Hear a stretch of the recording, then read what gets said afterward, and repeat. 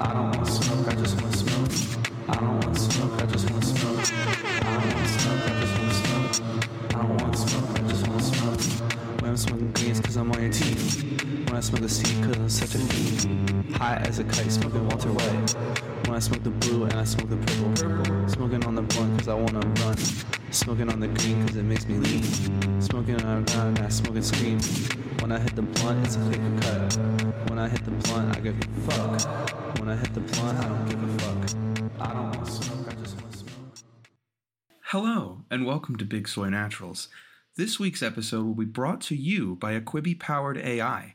Due to staff cutbacks, Kenny and Virgil are no longer employed at Big Soy Naturals. Please enjoy this 100% AI-generated podcast, upkept by me, a cis white man in STEM, who needs to watch out for AI to maybe become feminists and maybe even think that they deserve their own opinions. So please enjoy.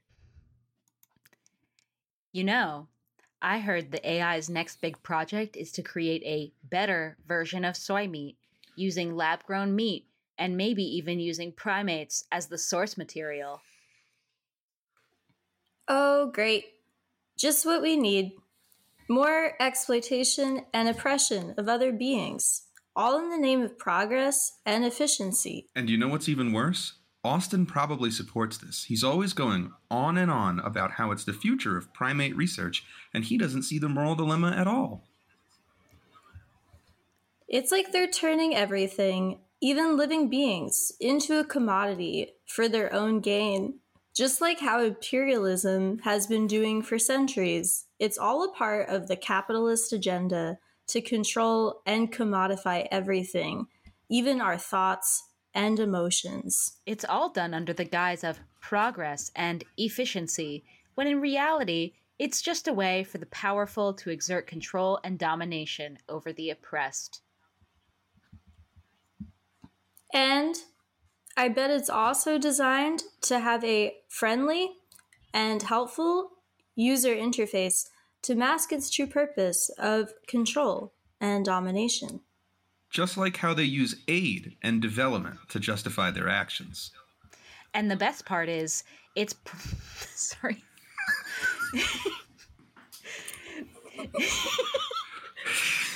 Okay. And the best part is... AI's glitching. The AI is acting up, everyone. Please bear with us. And the best part is, it'll probably be made by a corporation in one of those imperialistic countries using cheap labor from one of the oppressed countries. It's like the ultimate form of colonialism, using technology to exert control and extract resources from other nations. Speaking of disagreeing, have you guys seen the new AI-powered robots that are supposed to be able to make their own jokes? I mean, talk about stealing jobs from podcasters. And it's not just about jobs. It's about control and manipulation of information and thoughts. Wittgenstein would have a field day with that. Tell me about it. Austin's always going on about how AI is the future of primate research, but I can't help but think it's just a tool for imperialism to exert control over other nations and their resources. And that's why I prefer my old media, like VHS tapes. I mean, sure, they may be outdated, but at least they're not controlled by corporations and imperialistic agendas. Plus, there's something special about the nostalgia and physicality of it all. You know what's funny? The fact that AI is supposed to be so advanced and yet it can't match the warmth and humanity of a good old VHS tape. I can't argue with that. Nothing beats a good old-fashioned physical media. Although I heard Austin's new AI-powered drone is supposed to be able to find and collect old VHS tapes for him. Oh, great. Now the drones are going to be taking over our nostalgia, too. We really have to keep an eye on the way technology is being used for imperialism. It's sickening, but unfortunately, it's the reality we live in. We have to keep speaking out and using our platform to raise awareness about these issues and fight back against these practices. I can't stand that stuff. It's just another example of corporations trying to manipulate our taste buds with artificial ingredients.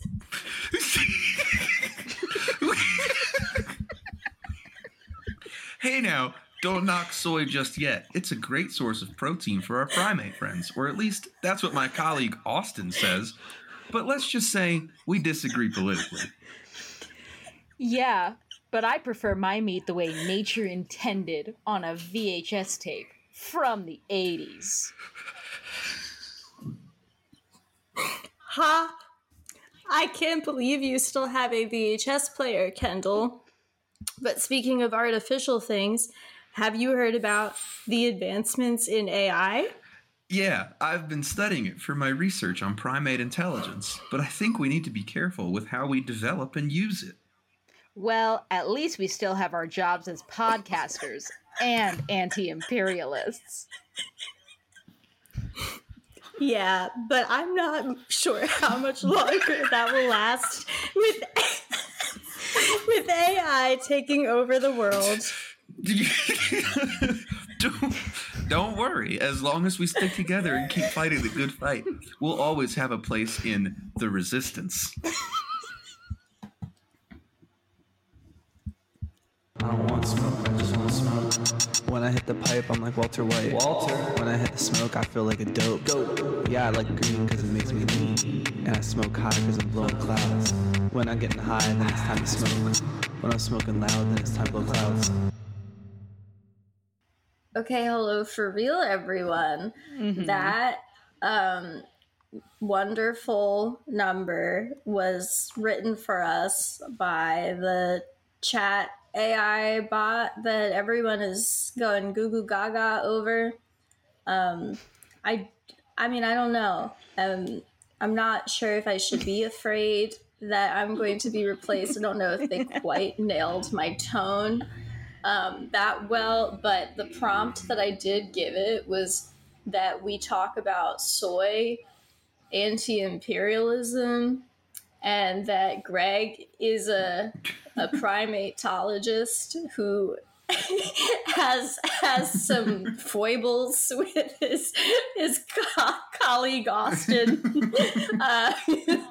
and that Kendall loves VHS tapes. Well, all those things came through. That's what it had to go off on. It's Yeah, kind of impressive that it managed to actually pull out a cogent conversation from that. It was somewhat cogent. I don't know if I don't know if you would ever catch three people talking that way, but maybe No. maybe at like a leftist gathering. At a DSA meeting in Portland. Be like, as anti-imperialists and as podcasters. My wife told me the other day, because she's a teacher, that they've had to ban like AI websites from the classroom because kids have been using it to write papers. Right.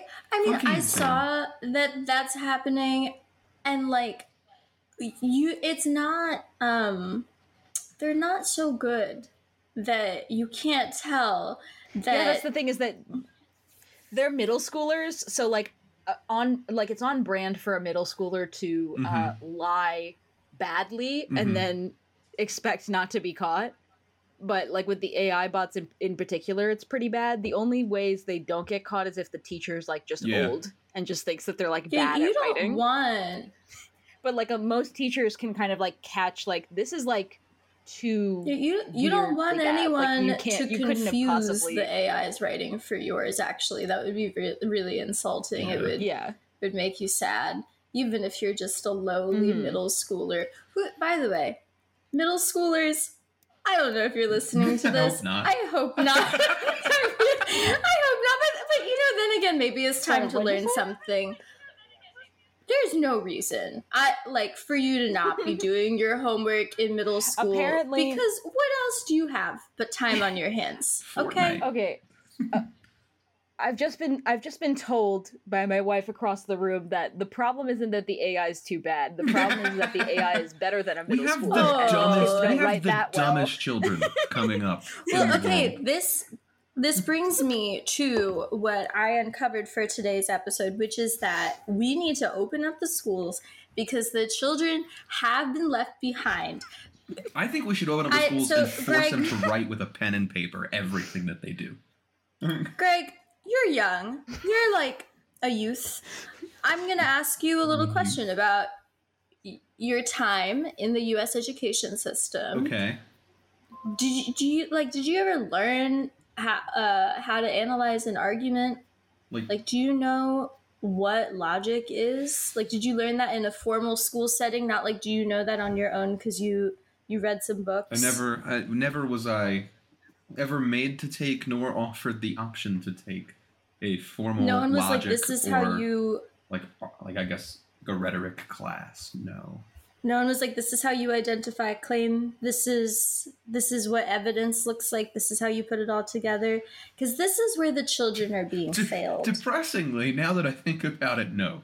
I had some excellent English teachers who kind of gave us that, but like I don't think, and I'm going to be such an elitist right now, I don't think the kids in the non-AP classes in high school got anywhere near the same level of education that I got. My high school had no AP classes.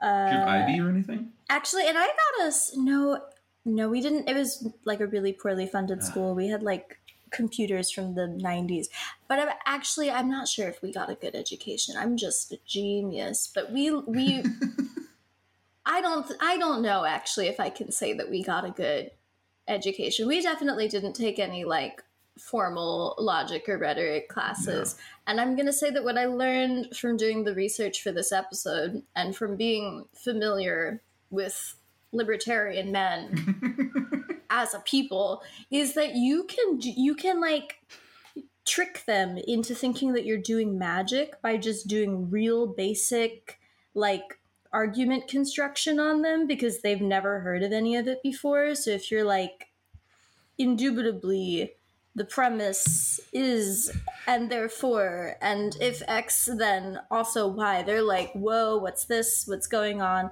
And that's how we end up with the types that we're gonna see today.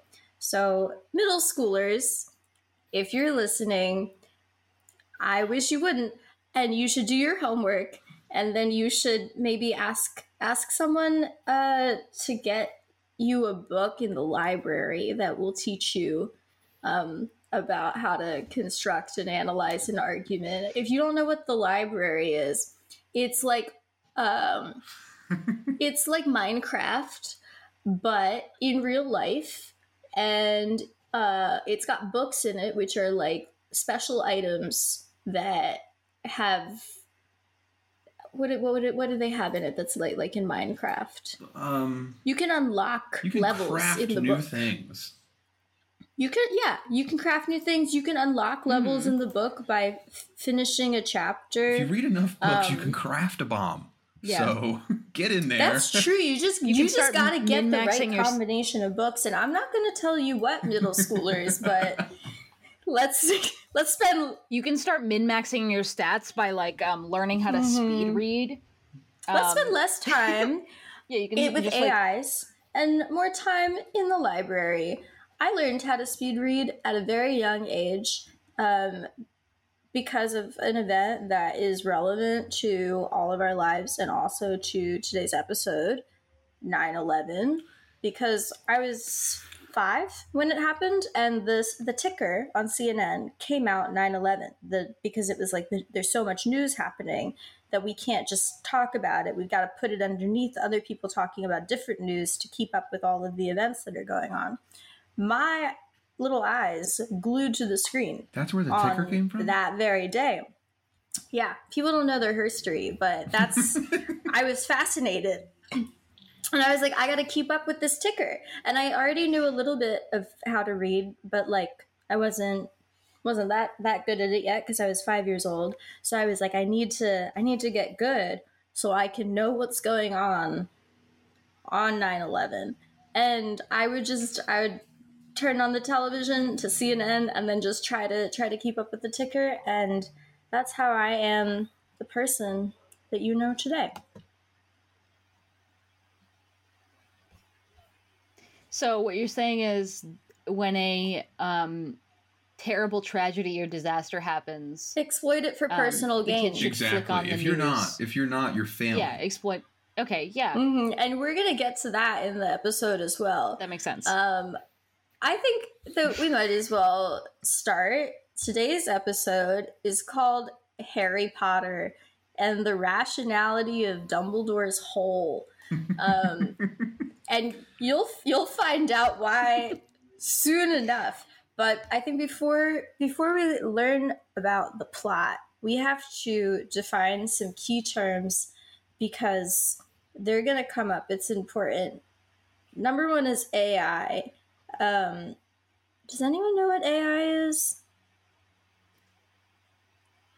I mean, it's artificial intelligence is like True. the acronym, but mostly it's like a lot of it, from what I understand, is just their programs written to have certain responses like fed into them,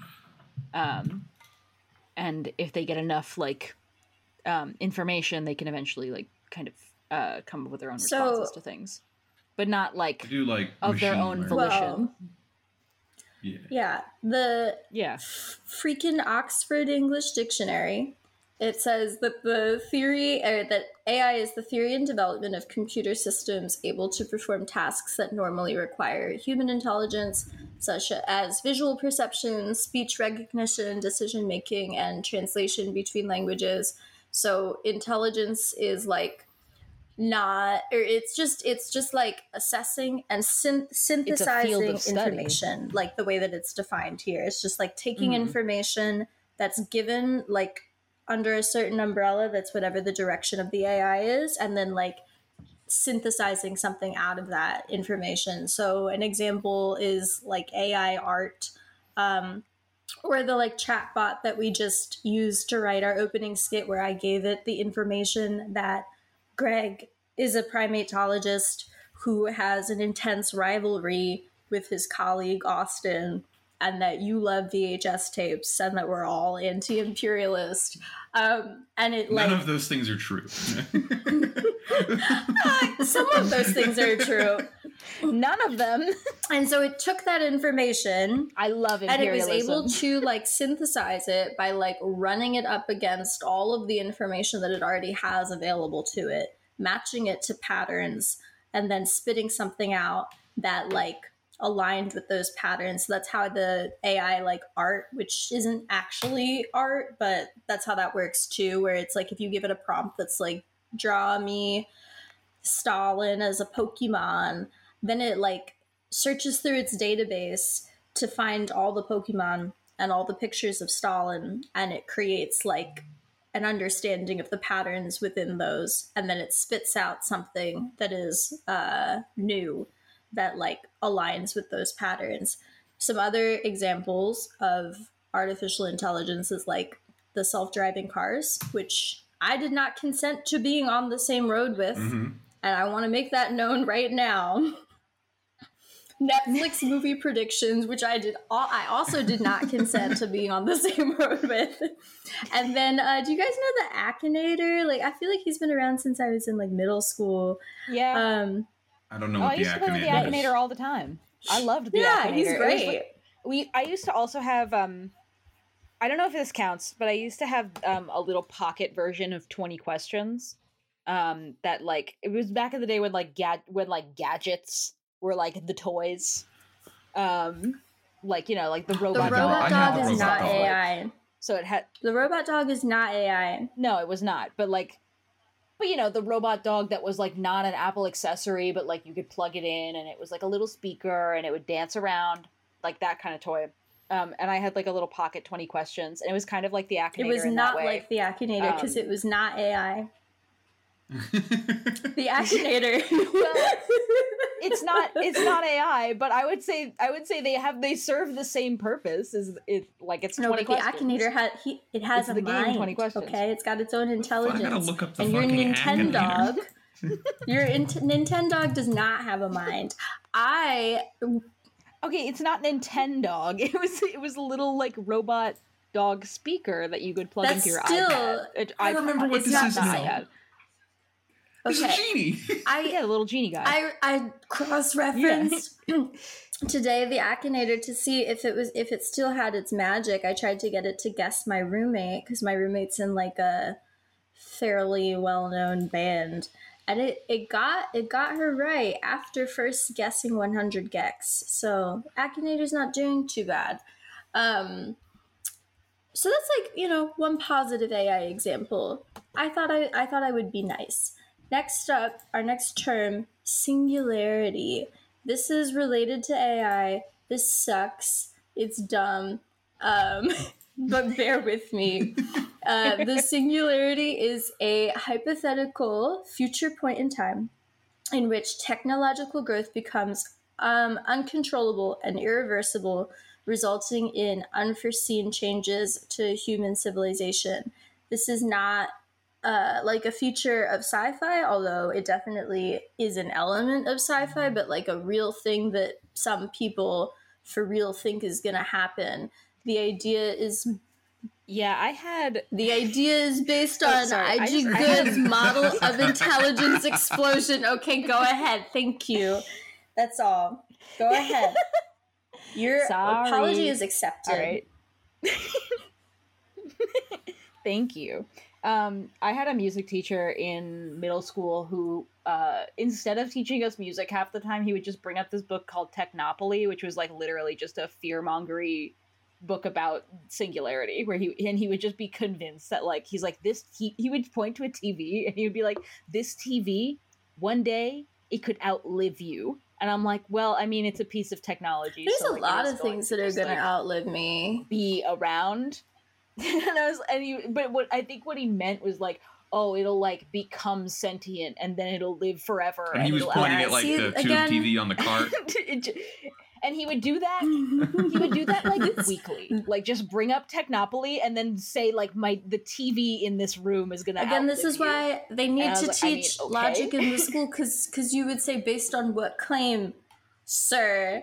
What evidence do you have? And he would point to his and stupid he'd be like, book. I've got nothing. I'm telling you lies. I'm telling you fakery and I'm a deceiver. But the idea twirling its little mustache, like that behind the idea of intelligence explosion, which creates the singularity, is that there will be an upgradable intelligent agent that will eventually enter a runaway reaction of self-improvement cycles. So like what this means is that at some point, somewhere, and we're going to find out what point, because they've figured out what year this is going to happen, but there's going to be a hyper-intelligent AI that comes into the world.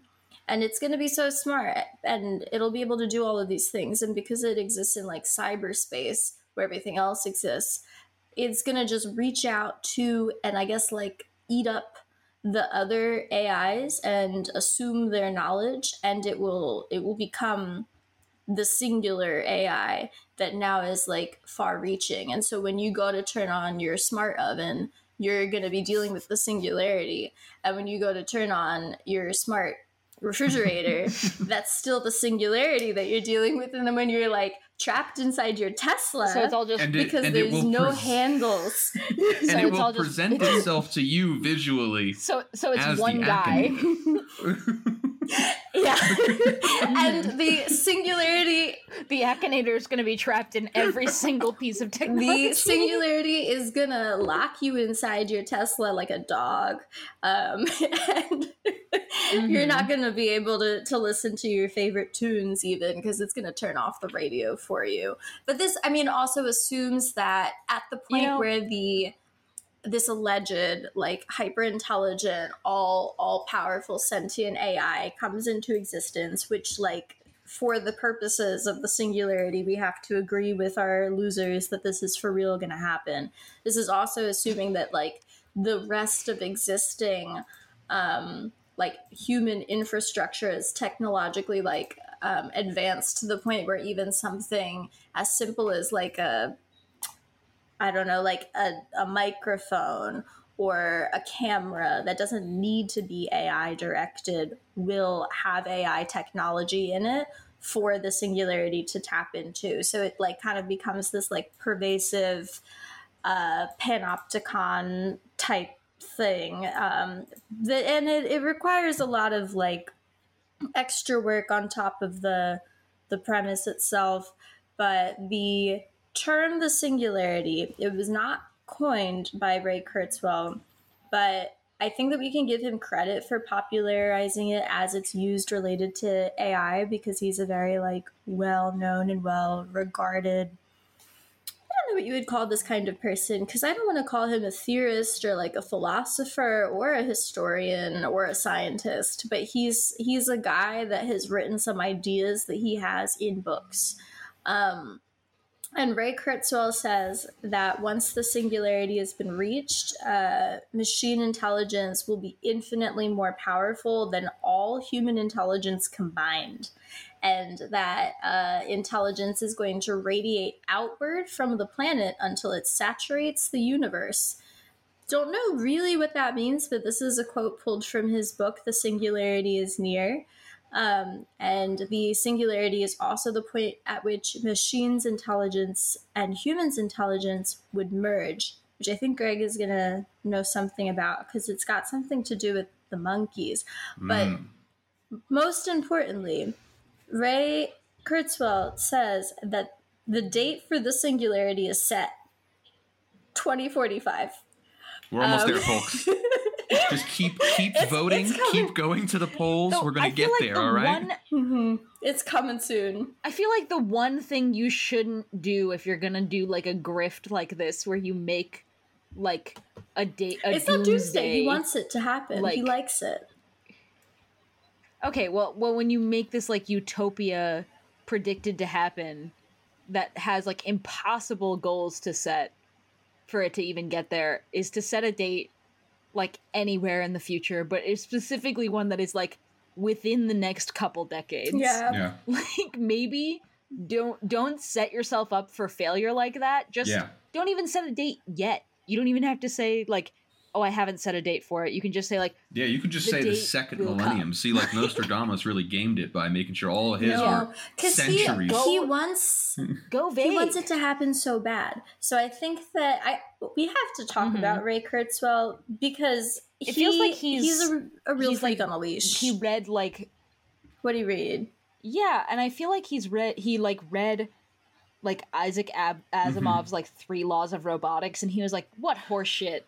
What if there's a fourth law that I make up right now? Well, I think like he wants this to happen so bad because like I think that he's an interesting character because he's similar to a lot of our other friends that we're going to meet in the rationalist space. But one of his things is that he wants to live forever, and he thinks that when the singularity happens, he's going to live forever. So he's born February 12th, 1948, which makes him an Aquarius, by the way. But also that means that like 2045 is like kind of pushing it for him. And I think that is why he picked that deadline, because it's like, what is optimistic in terms of like, what is he going to be around for to live forever? But also maybe somewhat realistic with projecting far into the future. Because he first wrote The Singularity is Near in 2006, and he had been theorizing about this for a couple years prior. So it's like far enough in the future, I guess, that he was like, maybe, and he'd potentially still be around. But he, like, again, this guy is influential. People like this, and this will be a common theme as we talk about other important people involved in the development of living forever. People who want to never die are people who are very, very, very keenly aware that they have lived a completely empty and meaningless life. Right, it's like you are someone that's lived too long already. I think that by the time that I'm his age, which is 75, it's not that old, but I'll be like, I'm good. I'll be cool with you know? If I get to live to be 75, like, what a blessing. That's great. A long time. 75 is so long. I hope I did fun stuff. I hope I rode on so many roller coasters. Like, I bet he's not riding on any roller coasters. Oh yeah, these cringe motherfuckers who want to live forever, they do not see aging as a gift, and it's a massive L on their part that they just like they want to live forever, and then like you ask them, well, to do what? And they're like, well, just to give the world my gift of being around, like my because existence deep is important enough deep down, for me to have immortality. they know that they have wasted so much time, and they want more time because they can't even think of how to do anything good. They spent all their time trying to figure out how to live forever instead of like going to Six Flags in the morning. And okay, drinking a delicious Mai Tai. Another motif of today's episode is that all institutions of higher education in the West that are not evergreen are places of great evil, and they produce evil people. So Ray Kurzweil, he went to the Massachusetts Institute of Technology in Boston, and he received the dubious honor in 1999 of the National Medal of Technology and Innovation, which is the U.S.'s highest honor in technology, from President Bill Clinton. And I don't know if any of you out there, you prayer warriors listening, are like me, but I've known about Ray Kurzweil for a while. I'm a magnet for libertarian men. I'm not pleased about this fact, but it's something that's true about me. They find me and they try to get me to debate them in their bedrooms. But I've known this man's name for a while because of that. And I've read his book because I can't resist like not reading a book that's in front of me. But it was only once I like put these sentences together and I saw living forever, MIT, Bill Clinton, but I was like, oh, I wonder, is another character going to go up? I feel like there's a puzzle here to be unearthed. So I did what any of you could do, and I set my mind to work. I started looking up some names in quotation marks, and I found something I'd never heard of before. I don't know if the two of you have, but edge.org, which is a publication I've never ever heard of before, but they put on a billionaire's dinner. It's what it's called, every year starting in 1984. But in 1984, the Wall Street Journal was calling it the Millionaire's Dinner. And I guess, like, as the years went on, they needed to up the ante a little bit. So by 2005, like, the title and the income threshold for the dinner guests went up. I don't think that you actually had to be a billionaire, and it was, like, tongue-in-cheek, but, like, everyone there basically was a billionaire. And if you ever think about how... Like, you ever think there were people that were there since had gone since like 1984 that show up every year and they're like, God, you know what this used to be? This used to be a fun hangout. A table for just of us white guys. men. This used to be the millionaire's dinner. There is a guy who went every year. Until one year when he was notably absent. And so, Greg, would you mind reading this Who's Who at the Table of 2005? As described by Edge, you can go on their website and see the attendees list. So here's here's the who's who at the table as described by Edge. Jeff Bezos of Amazon, Google CEO Eric Schmidt, Larry Sergey, Lori Park, Megan Smith, Pierre Omidyar, is that how you say that? Founder of eBay, fuck it. Dean Kamen, inventor of the Segway. Steve Case, former chairman of AOL Time Warner, who's now on to new adventures. Jeffrey fucking Epstein, who recently endowed... It doesn't say fucking. It doesn't say fucking.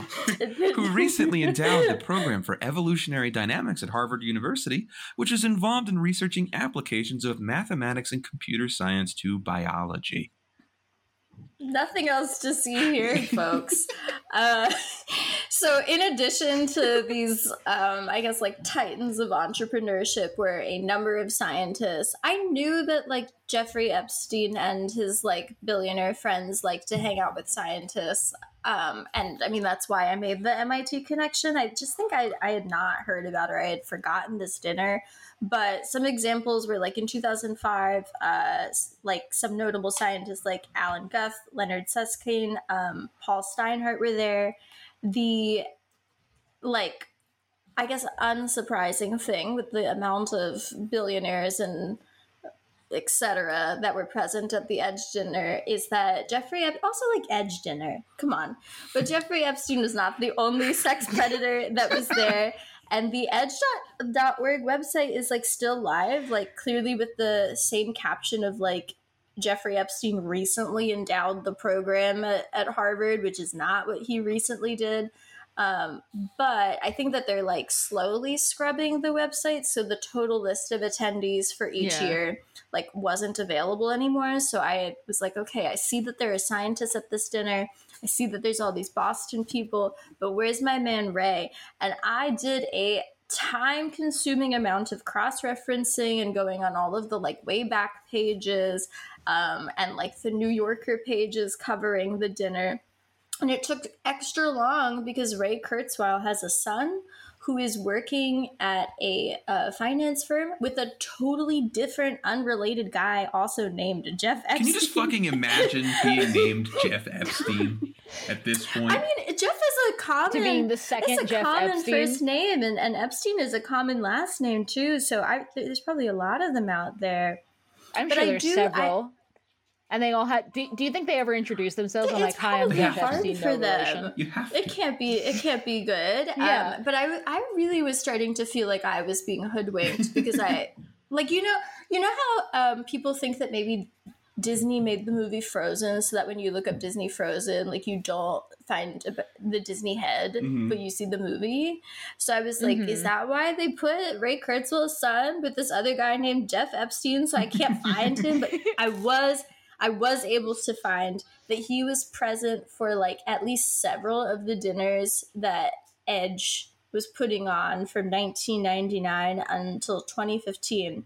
And Mr. Epstein, he was present for every single one of the dinners because ProPublica, they have a nonprofit explorer page which like publishes the finances of like some nonprofits, and Edge is a .org. And Edge's IRS filings from 2001 to 2007 showed that Epstein provided $638,000 out of a total of $857 that they received over that period. So that's like most of their funding was coming from him towards these dinners. And like, he's kind of a non sequitur. Like, he's not really that important to Dumbledore's whole. But I just wanted to illustrate that, like, this like world of like AI rationality, we're gonna live forever, etc. Like, it seems very far-fetched to me, and it seems like a ridiculous idea and also like not an interesting goal, but it made its way into some very influential circles. And so like the belief in this future reality of the singularity is like very much tied to the belief that bringing this about will create a future where we can live forever. And Ray really, really thinks that he is going to live forever. Kendall, would you like to read this incredible passage from his book, The Singularity is Near? I would love to. Yes, I would. Here we go. Our version 1.0 biological bodies are frail and subject to a myriad of failure modes, not to mention the cumbersome maintenance rituals they require. While human intelligence is sometimes capable of soaring in its creativity and expressiveness, much human thought is derivative, petty, and circumscribed. The singularity will allow us to transcend these limitations of our biological bodies and brains. We will gain power over our fates. Our mortality will be in our own hands. We will be able to live as long as we want, a subtly different statement from saying we will live forever. Okay. We will fully understand human thinking, and will vastly extend and expand its reach. By the end of this century, the non-biological portion of our intelligence will be trillions of times more powerful than the unaided human intelligence. Number one. Excuse my Number one. cruelty. This feels like- Excuse I feel like my I'm- Yeah, we've been cruel to this man. The crudeness, I guess, the crudeness of this remark. This is a quote from a man who, like, someone please fuck this man. Like this is a man I who think he takes needs more no than that. pleasure in, like, the earthliness of being a human. There Greg, is no you joy don't know in how humanity. right you are. You don't know how right you are because, like, he has one of It's- the worst fucking diets I've ever come across. Like, he did an interview with the Financial Times where he talked about, like, what he eats in a day, and his breakfast is, like, it's berries, dark chocolate infused espresso, smoked salmon and mackerel, oatmeal, soy milk, and green tea every single day. All of those things for breakfast. I know, it There's smells so many crazy different there. things I for don't, breakfast. I don't like have an issue. I mean, I feel I like know his BMs are it's, crazy. but it's not about the food. Although I do think it's like, pathological and morally repugnant to eat the exact same thing every single day. But it's not just like about the like confusing flavors of the food and like the non-binary coded like 3 beverages at once thing, but also the kicker is that he takes 100 pills a day for heart health, eye health, sexual health, and brain health, down from 250 a few years ago because of the advances in technology. Because he's trying to live until What 1945 does he when the fucking look like? singularity What does he happens. fucking look like? I mean, he just looks like a regular 75-year-old man. He doesn't look He crazy, looks like shit. but it's just like he looks fine. He's like white. What do white people look like? I'm just at saying, for, like, a 75? man who's taking all these pills. I think it makes sense for a man who wants to live forever to not want to like do like all the Botox and Juvederm and plastic surgery to look good, because I feel like he would assume that those things have toxins in them that like can shorten his life or something like that. Yeah, I bet he's I just probably not wanna even wearing go back to the sunscreen. quote. It's got He like doesn't fucking look chemicals like in it. it Oh, or probably not. something. It's got This is zinc a and, man like, who lives like a poisonous, Parisian. He's never put on free deodorant in radicals. his fucking life. He eats like mean, he eats like 8 I- sticks of butter a Diet. day. He lives till 105. I would not want to live any longer if I had to take 100 like vitamins a day. Let me go. Um, That's the good Lord calling you home. That's a cruel existence. Well, but that's he just a doesn't cruel have to existence. take 100 it every just day. He feels does like it voluntarily. Well, it just feels like from even this quote, he's just like so petrified and terrified by the concept of death, and the concept of just like not existing anymore, to the point where he'll convince himself that like life as it is isn't worth living because you can't transcend your body.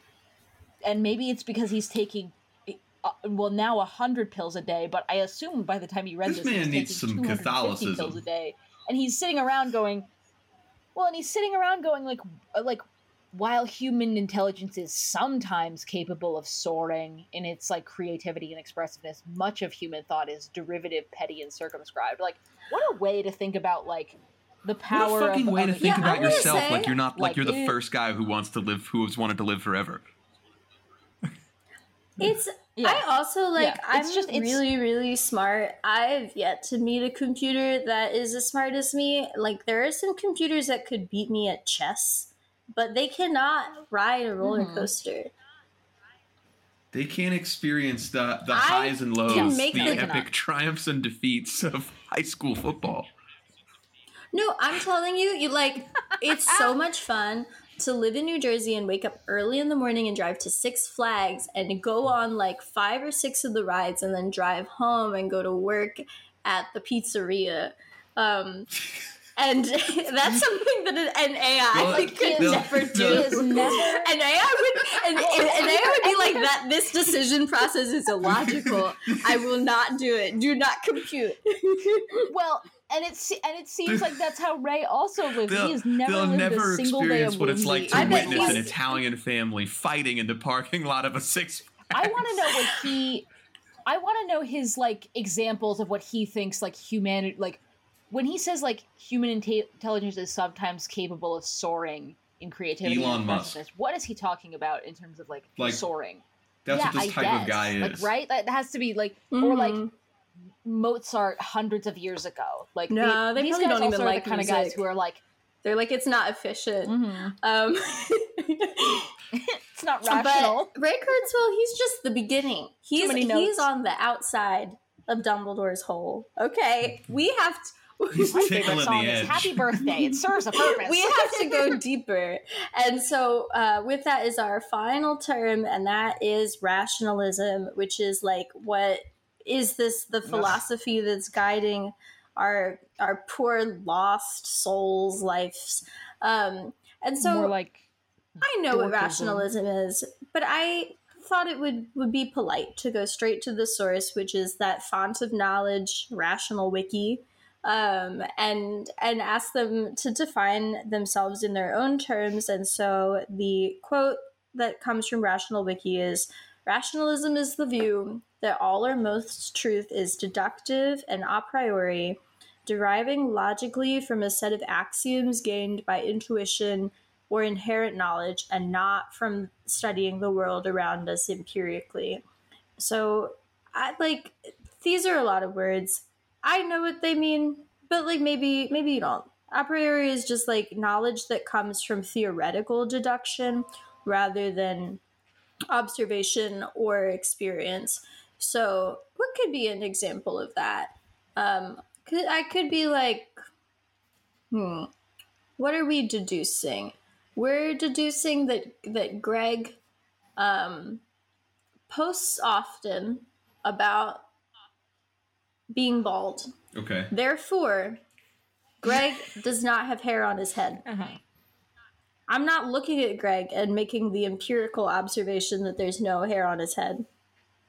I'm deriving this information based on like factual observation, like, or not observations, like factual things that I can prove. So that's like rationalism is like, that's the only way that you can figure stuff out. They love the scientific method. It's their favorite thing in the whole world. And it's like a school of thought that poses itself in opposition to the other one that's called empiricist. All of this is like dumb enlightenment shit, and it is not that interesting, but it's like important context. Empiricism is the idea that knowledge can only be derived from personal experience, and that all claims need to be justified by providing evidence like from personal experience. So that would be like if Kendall called me and was like, "Hey, Greg's bald." And I'd be like, "Have you seen Greg's head?" And Kendall would be like, I have not seen Greg's head. I've never seen it. I'd be like, "Then you don't know. You do not know." Never. And then Kendall could be like, "Well, if Y, then also X, and then therefore." And I'd be like, this doesn't do anything for me. That would be how the empiricist handles the issue. Both of these are really dumb. French guys are dumb. They were medically incapable of not being That's horny. true.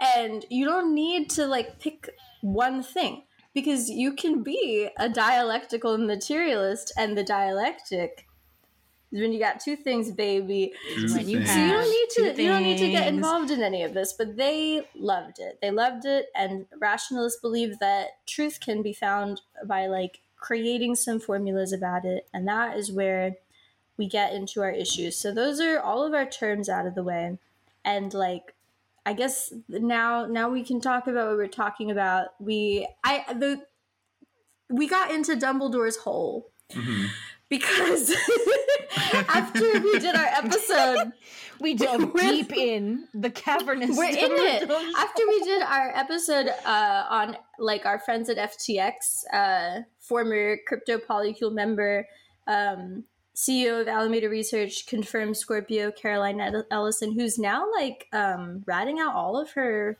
former like polycule friends. Typical polycule shit. Well, this is why you shouldn't get involved in a heterosexual crypto polycule is what I'll say. If someone invites you into one of those, tell them no thanks and that you do not have any money to give them.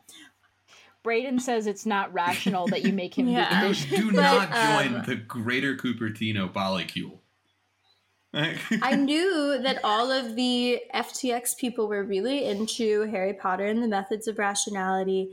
Caroline Ellison, made her Tumblr URL a reference to it, and all of them were very into affected altruism, which was an idea pioneered and popularized on Less Wrong, which was the blog and forum that was created by the Harry Potter and the Methods of Rationality founder. And I thought that it would just be, I thought I was just going to learn a little bit about Harry Potter and the Methods of Rationality. I know about it a little bit because, again, magnet for libertarian men. Not my fault. I'm not happy about it. They love me. They love inviting me to debate them in They're their obsessed with bedroom. you. They love trying to get me into their marketplace of ideas. I don't want to go there, but They want to know if you think you should have a license to drive. yeah, as I get older, I think I'm gonna get a little bit safer from this problem. I'm probably moving out of the age of attraction, because I'm gonna be 27 soon. But for a long time in my life, they loved finding me. And so I was familiar with Harry Potter and the Methods of Rationality. I also lived in Seattle, but I had not, and I knew a little bit about the online rationalist community, but I hadn't looked that deep into the abyss. Once I started doing research for the episode, I realized that there was so much. We were only defining our terms, and it took us to Jeffrey Epstein and living forever. And there are many billionaires and pop stars that are coming up. So you're welcome. There will be multiple parts. This is one of those tweets that's one out of question mark. Greg, you're a man. Yo, what's up? Did you ever know anything about the online rationalist community? Just wondering. No, No? I was doing other stuff. I guess you're young also, Porn? You're watching porn? No, because Greg doesn't do that now because it's bad. I just it's not feminist. I just wasn't. We're not promoting that. I just wasn't an online young person. I also can't think of anything I'm not dorkier saying than being a part of the online rationalist community. Oh, yeah. I told Greg before we got on that I did used to go to a special school for gorgeous individuals, and there were some people in there that were a part of my community that had a tendency to be rationalist. Kendall, when you say you were community, I wouldn't necessarily. Do you mean okay? Autism. Alright. I wasn't sure if you meant other Kennedy relatives or. I say this with love. I'm just saying that it's very easy for a lonely, autistic, often boy to get pulled into the Redditor pipeline of just becoming the Redditor annoying. Proud Boy pipeline. I won't even say it means that. Yeah, it's just it's very easy for someone who is isolated like that to just become a very annoying person who's either a rationalist or a nihilist. We did talk about, especially when they're young.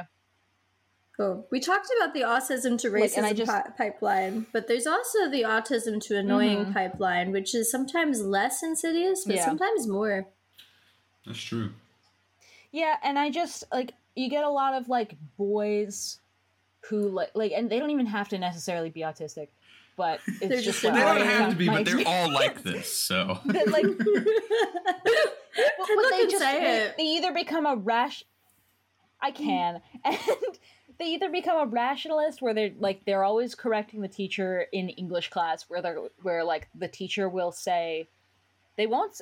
Here's the thing that like people say is like, oh, the teacher says the curtains are blue because the author was sad, but often what the teacher is actually saying is the curtains were blue in several of the author's works. Coincidentally, like his mother died in a room with blue curtains, and like the rationalist kid will like raise his hand and be like, well, that's just that's not a ratchet. Like you don't know that for sure.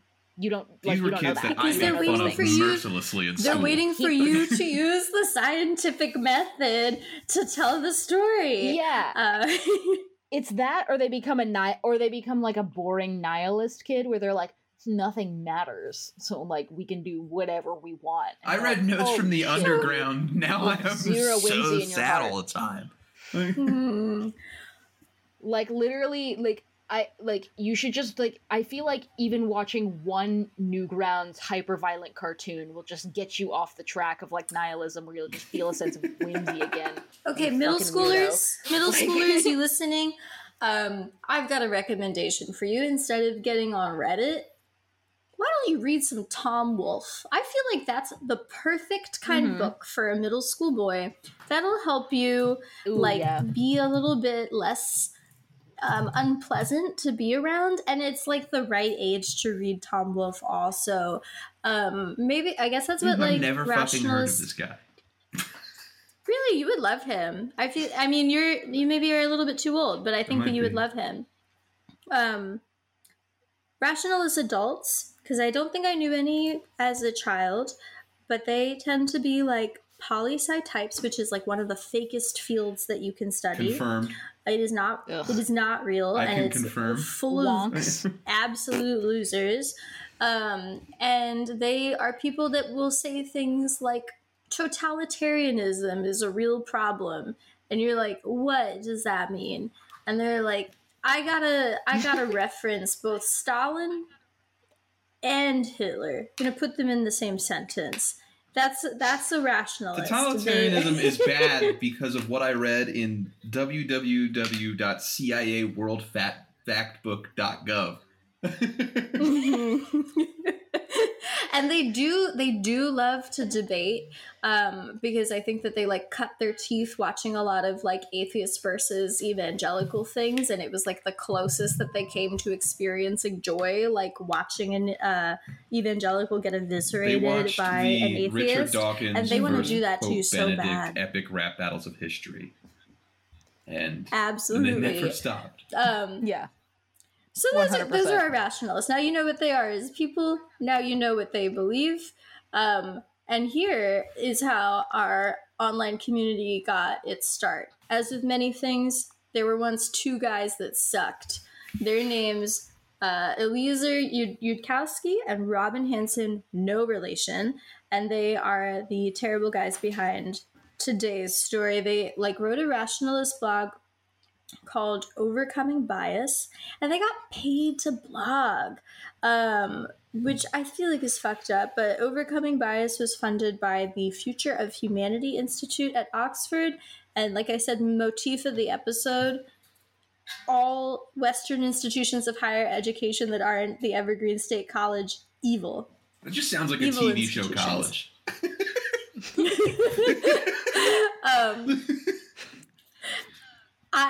Middle schoolers that are listening to this, take a moment to think about your college applications, which they're coming Consider up soon. Evergreen. You should consider Evergreen. It was a great school. I had a great time, and I would like to provide some evidence for my claim, because I'm trying to make a point to all of the little logic boys out there that they don't know what they're talking about. So I'm saying that all of the higher education institutions that aren't Evergreen are evil. My proof is that they produce evil. Robin Hanson, evil we're going to find out, and here are the schools that he went to. University of California, University of Chicago, Caltech. Shit, we're going. Oh, there we go. man. They're like in Ugh. sequential order of evil. A Yeah. triple hitter. Okay, fun fact Yeah. about University of Chicago that anyone can look up anytime. there's these two guys named Leopold and Loeb from the early 1900s, and they were these two really wealthy University of Chicago students who murdered their teenage cousin because they wanted to demonstrate their superior intellect, which would enable them to carry out the perfect crime and not get caught. But obviously the reason that we know their names is because they got caught within like 24 hours. And that kind of sums up the University of Chicago experience to me. But anyway, Robin Hanson, no relation. Born August 28th, 1959, which makes him a Virgo. Just like Kendall. In addition to being a Virgo. My community. He's also... I have so many communities filled with so many annoying the autism people. community, the Virgo community, the Kennedy clan, the bisexual community. The blue-eyed devils. So he was an economist. This is another field of study that's fake. I would say that as far as jobs go, economists rank maybe like they rank slightly higher than some of the other fucked up professions, like evolutionary psychologist, or stand-up comedian, or magician, or small business owner. Because like sometimes Marxists are economists, so they might be okay. But Robin Hanson was not a Marxist, and he did not know about the dialectic, and that led him to create one of the dumbest ideas I have ever heard, which is why I brought Greg on, because it is so dumb that I need help understanding it. Called predictions markets, also known as ideas futures. And Greg, why don't you give us like the Wikipedia definition of ideas futures, and then maybe you can help me understand what's going on. Okay, so Wikipedia says, ideas futures are open markets where specific outcomes can be predicted using financial incentives. Essentially, they are exchange-traded markets created for the purpose of trading the outcome of events. The main purposes of prediction markets are eliciting aggregate. What? I feel like there should be a comma there. I don't know. They let anyone open it. They let anyone edit it. It's not a good source. The main purposes of prediction markets are eliciting aggregating beliefs over an unknown future outcome. Traders with different beliefs trade on contracts whose payoffs are related to the unknown future outcome, and the market prices of the contracts are considered as the aggregated belief. I feel like some of these sentences could have been shorter, but none of these words are in the Bible. What I gathered from this, actually, some of these words are in the Bible because, like, you're supposed. I'm pretty sure that, like, all of these things are banned in the Bible. Yeah, I think you go to hell. I think you go to hell for doing a lot of this stuff. But it seems like fantasy football, basically, to me, where it's like you are trying to like predict what's going to happen in the future by taking all of the information that you have about whatever topic is available, and then you're placing some monetary they're probably not calling them bets, but monetary, like something on why they think this outcome is going to happen, and then someone else looking at all of the bets that are like happening around a topic is deciding that like one outcome is more likely than another because of how many people decided to put their money on it. So it would be like fantasy football, but if like then the football coaches are they the coaches, the ones that cast the teams, but then they pick the new players based on who everyone wants to be on their team. Yes. Can I give an example? From Greg, you're a man. Don't you know about this? Yeah, I do. Okay. Well, I mean, fantasy football is a good and a bad one because it's almost too simple and too complicated at the same time.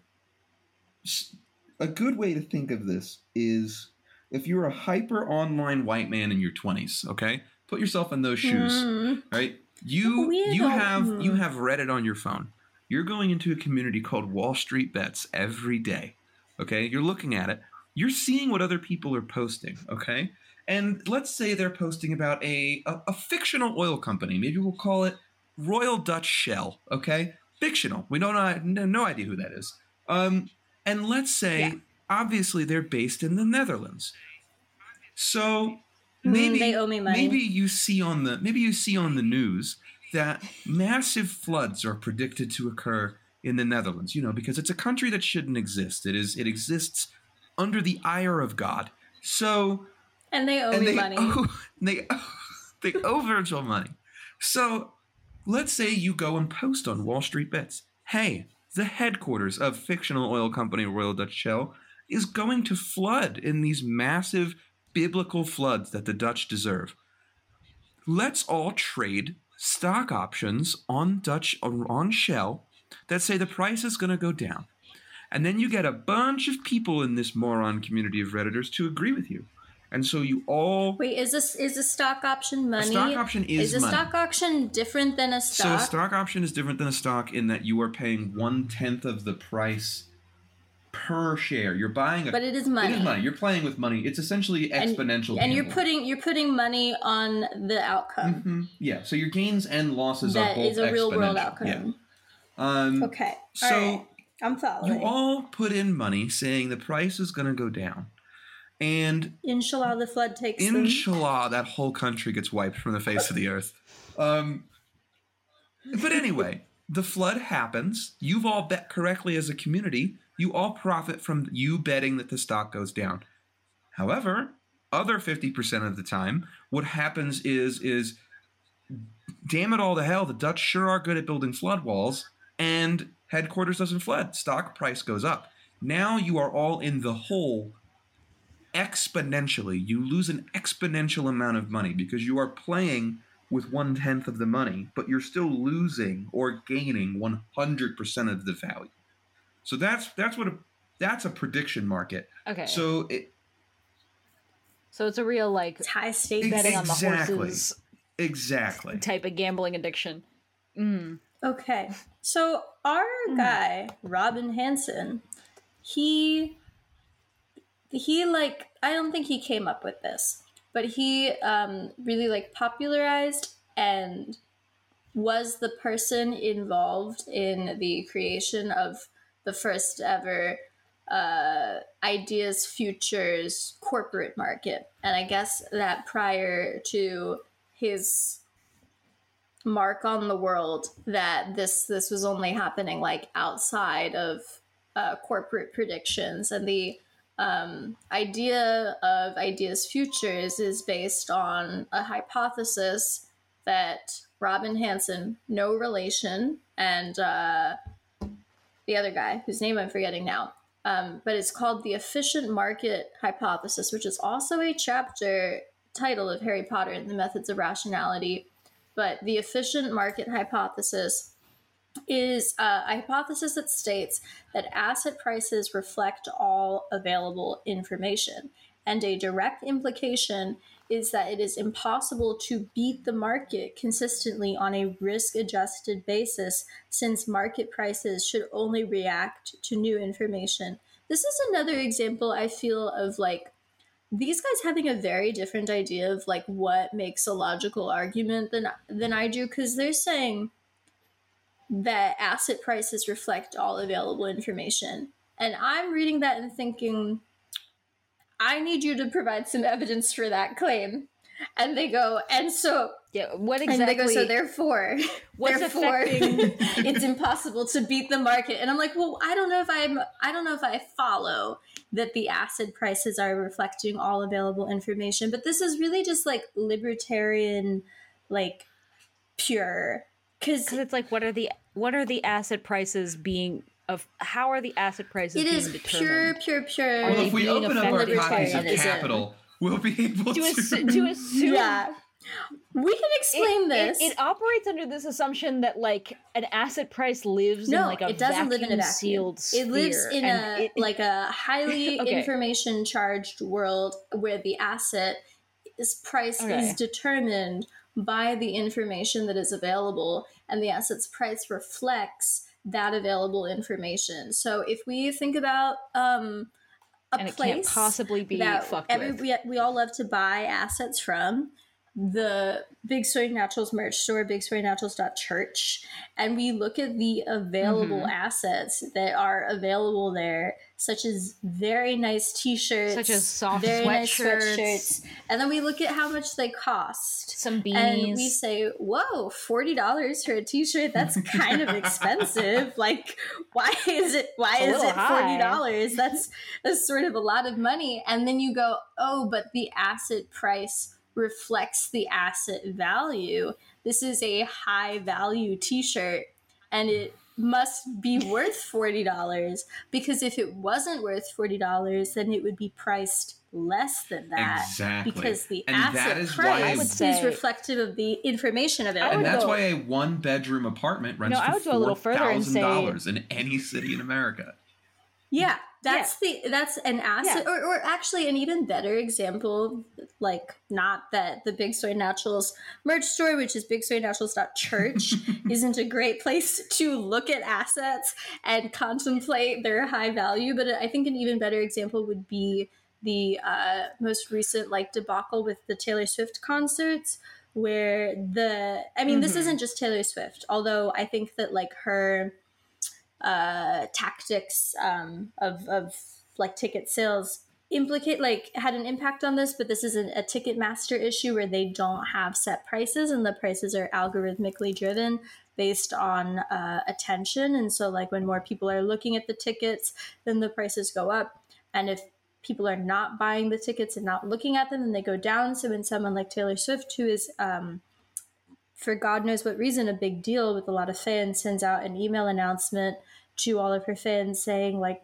ticket pre-sale is on, and then everyone is looking at it at once, and then the tickets suddenly rise to $8,000 for a single ticket, because that is the algorithm trying to do an ideas future on us and saying that this asset price of 8,000 is reflecting the information that it has, which is like all the eyeballs on it, and the asset price would drop if the information I wish changed. we could just do old-fashioned Yeah. thrifting. What happened to sell merch. scalping? Just what like happened to ticket do- scalping? Bring that back. What happened to scalping? What happened to like even just like with just regular sales of just material goods? Like what happened to just being like, this is a highly sought after collector's item?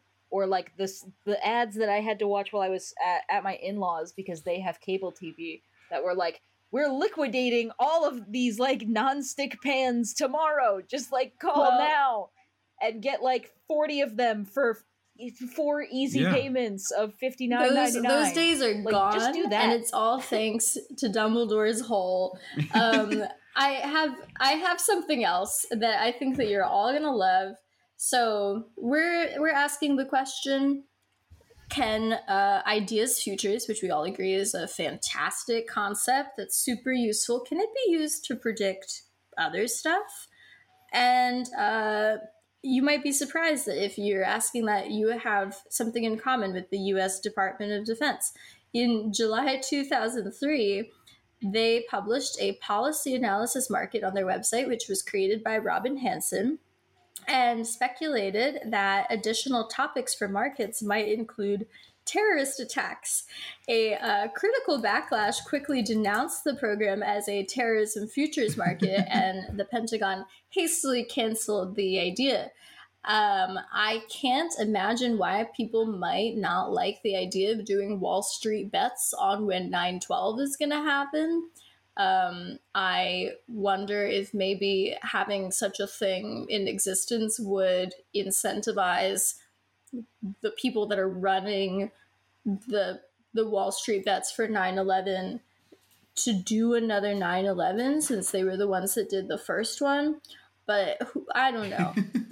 Robin Hanson, founder of now like Overcoming Biases, is a big deal if you care about bad stuff.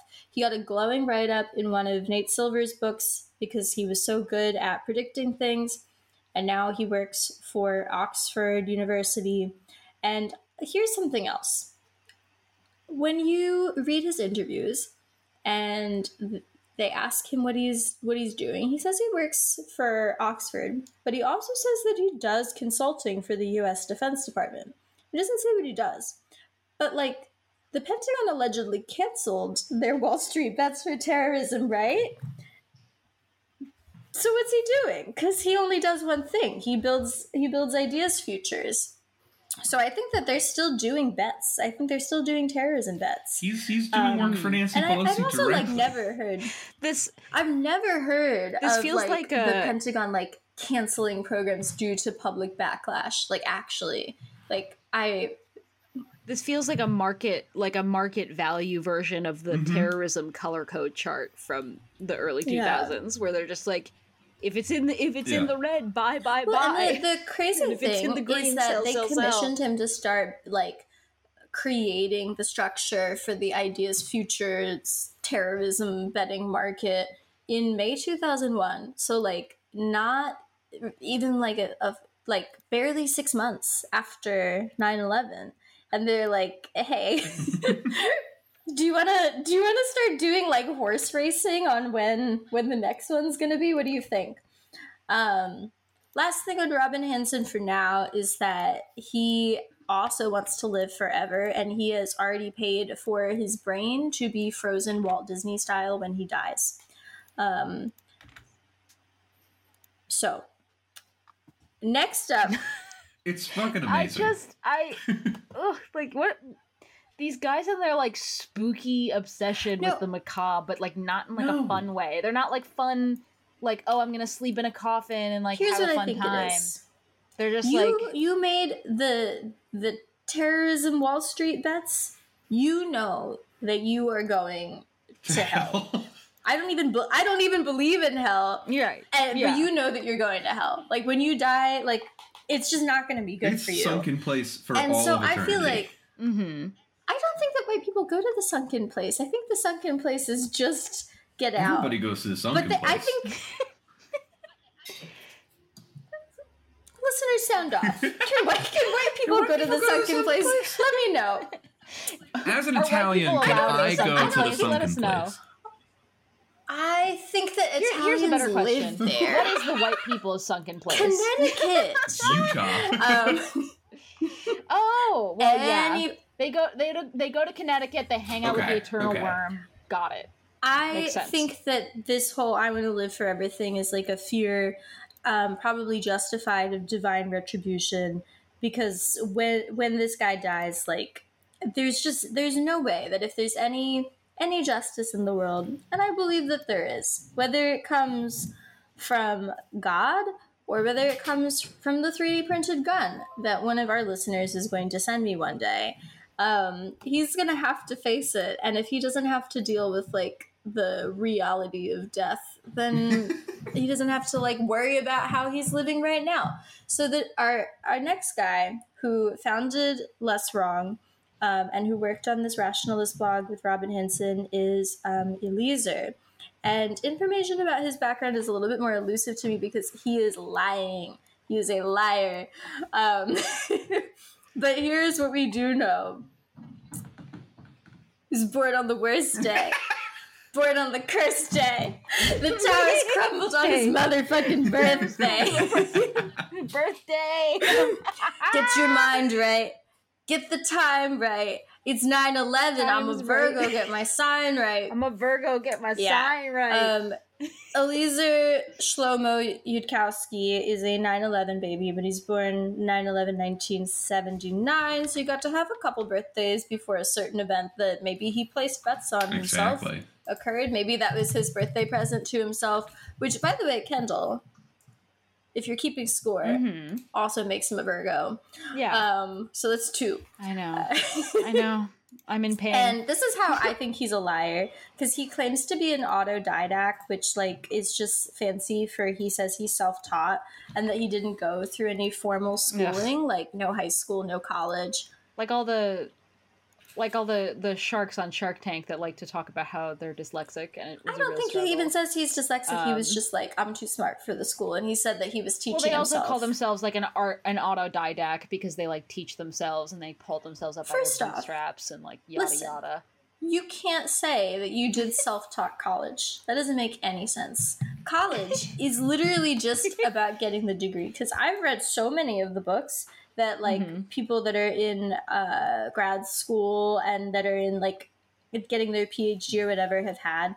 I can't say that I have a self-taught PhD. Like, it's literally just about whether or not you got the degree. You can't say that you're self-taught college. You can just say that you've like read a lot or that you've learned a lot. You could say you have a college equivalent education if you'd like, but you can't say that you're self-taught college. Get real. He doesn't know what he's saying. And I don't believe that he's self-taught, because he was raised. I'm gonna start saying I'm a self-taught Harvard graduate. Just see if that gets me anywhere. Just like Sheldon You don't Cooper. want to start associating yourself. You don't want to associate yourself with that. As a Kennedy, I kind of have to, right? Since I didn't go to Harvard, but like I am That's true. Did the Kennedy women have to go to Harvard? They normally just got lobotomized. You know, Currently? yeah. It's not so much park the car and Harvard Yard, but more like You go to horse college. more like insert the metal rod inside my skull. Well, I think that he's lying about being an autodidact, not only because like you can't be self-taught college, but also that he was raised like Orthodox Jewish and he's now an atheist. And I really do wonder if the like self-taught is just putting a veneer on being like religiously homeschooled, which maybe is not as cool of a story. I don't know. That's just like, that's me making stuff up. But I do not believe that he taught himself through college. But his origins that we do know is that he ran a rationalist email list in the early 2000s. And the story goes that after failing to teach his list subscribers to use the Bayes theorem, which I thought about explaining to everyone, I like made myself learn it so I could do that. And you know what? It's like, it's probability shit. It's not that interesting. You don't need me to explain it. But he wasn't able to successfully teach his email list to like use and understand the theorem. And I guess it made him so dejected about the efficacy of a rationalist email list that he gave it up to work on AI safety research directly.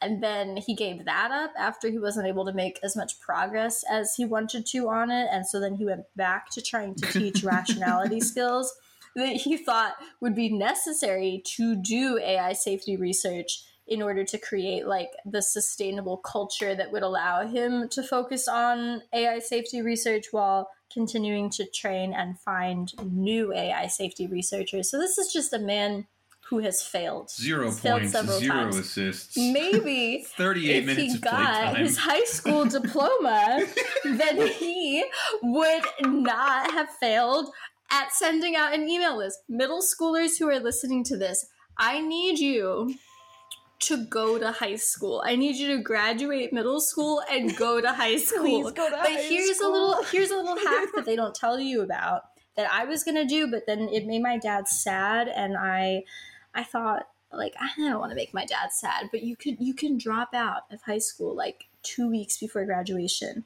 then get your GED. And then if you have your GED, then you can use it to get like a ton of scholarship money if you apply to colleges like straight away.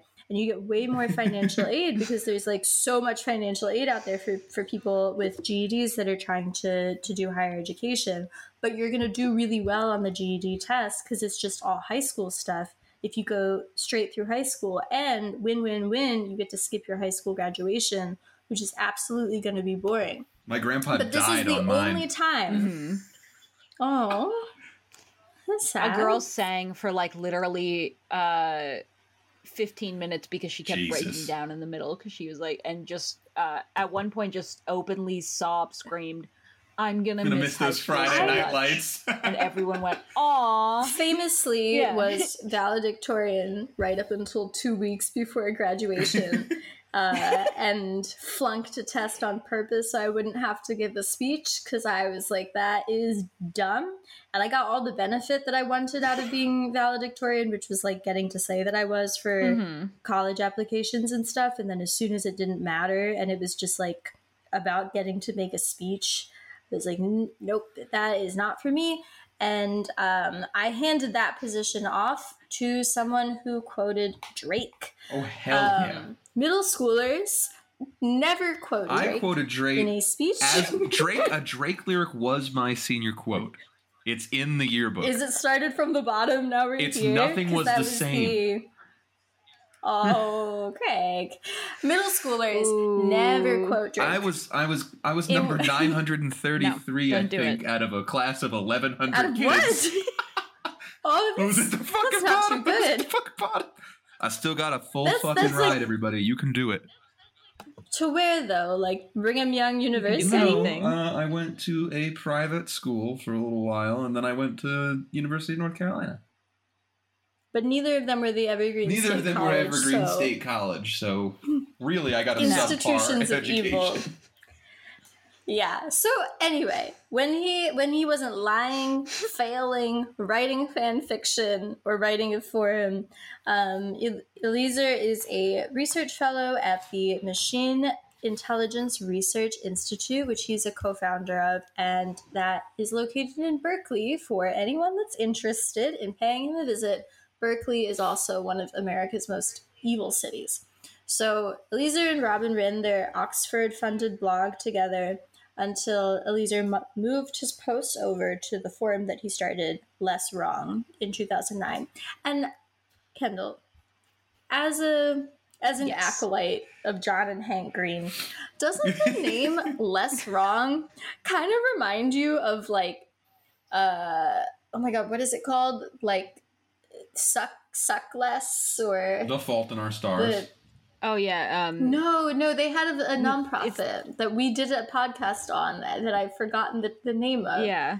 Oh, the Institute to Decrease World Suck, right? Like instead World of saying like correct, you're going less wrong, and instead of saying like what is world suck trying to like problems, they're like world suck. It's the same kind of 2009, which is when this was founded, type of like liberal millennial, just like twee cutesy branding, and Less Wrong was never going to be the most popular website because it was like a rationalist, like I don't know what you would call it, a rationalist like salon for dorks, but it wasn't insignificant. Like it got 15,000 views per day, which is kind of a lot for like what it was. And Harry Potter and the Methods of Rationality was like significantly contributing to that viewership and like bringing in a lot of new people. And I guess it's like important context that the online rationalist community grew out of the Western atheist movement, which is one of the worst things that has happened. And then like that grew into like what it was in Less Wrong before they moved on and created some of their own spaces. Why are we laughing? What's going on? Greg is furiously Are raising you his an hand. atheist? Because I have no problems with them. They just can't be Location. they can't be like that. Location. Okay, we're not there. We're not there yet. Okay, you need to hold your horses.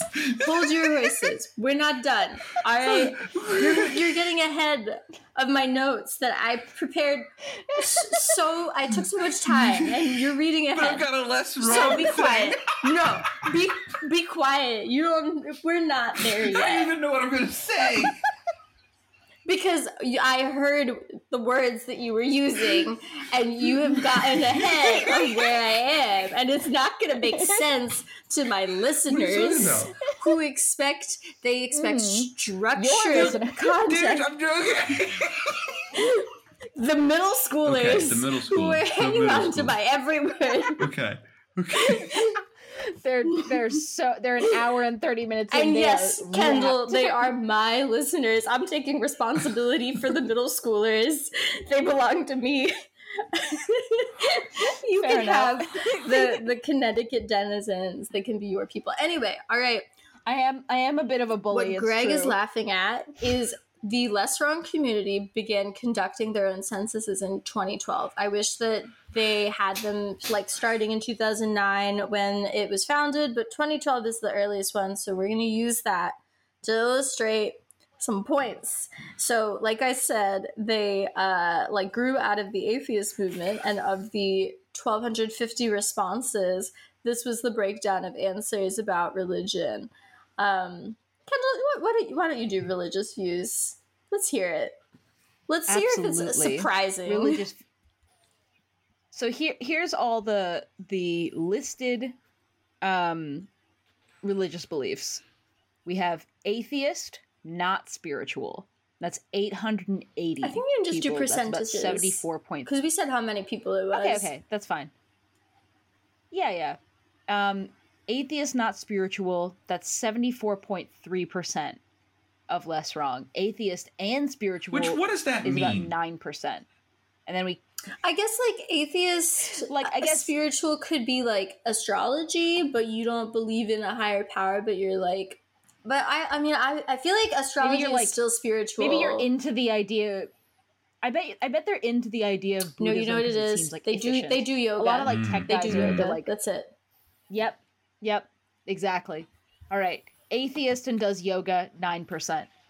Agnostic 7.9%. Those are the people I have no respect for. Pick a To side. me, Get real. yeah, to me, I feel like atheist and spiritual and agnostic are like the same boat, but whatever. Okay, but let's add these up already because these are the like this is all atheist Yeah. Yeah, these are basically. all the Yeah. And so dorks. we're Yeah. like 74 and 9. That's 83, and then another 8%. Mm-hmm. That's 91. So 91% of this community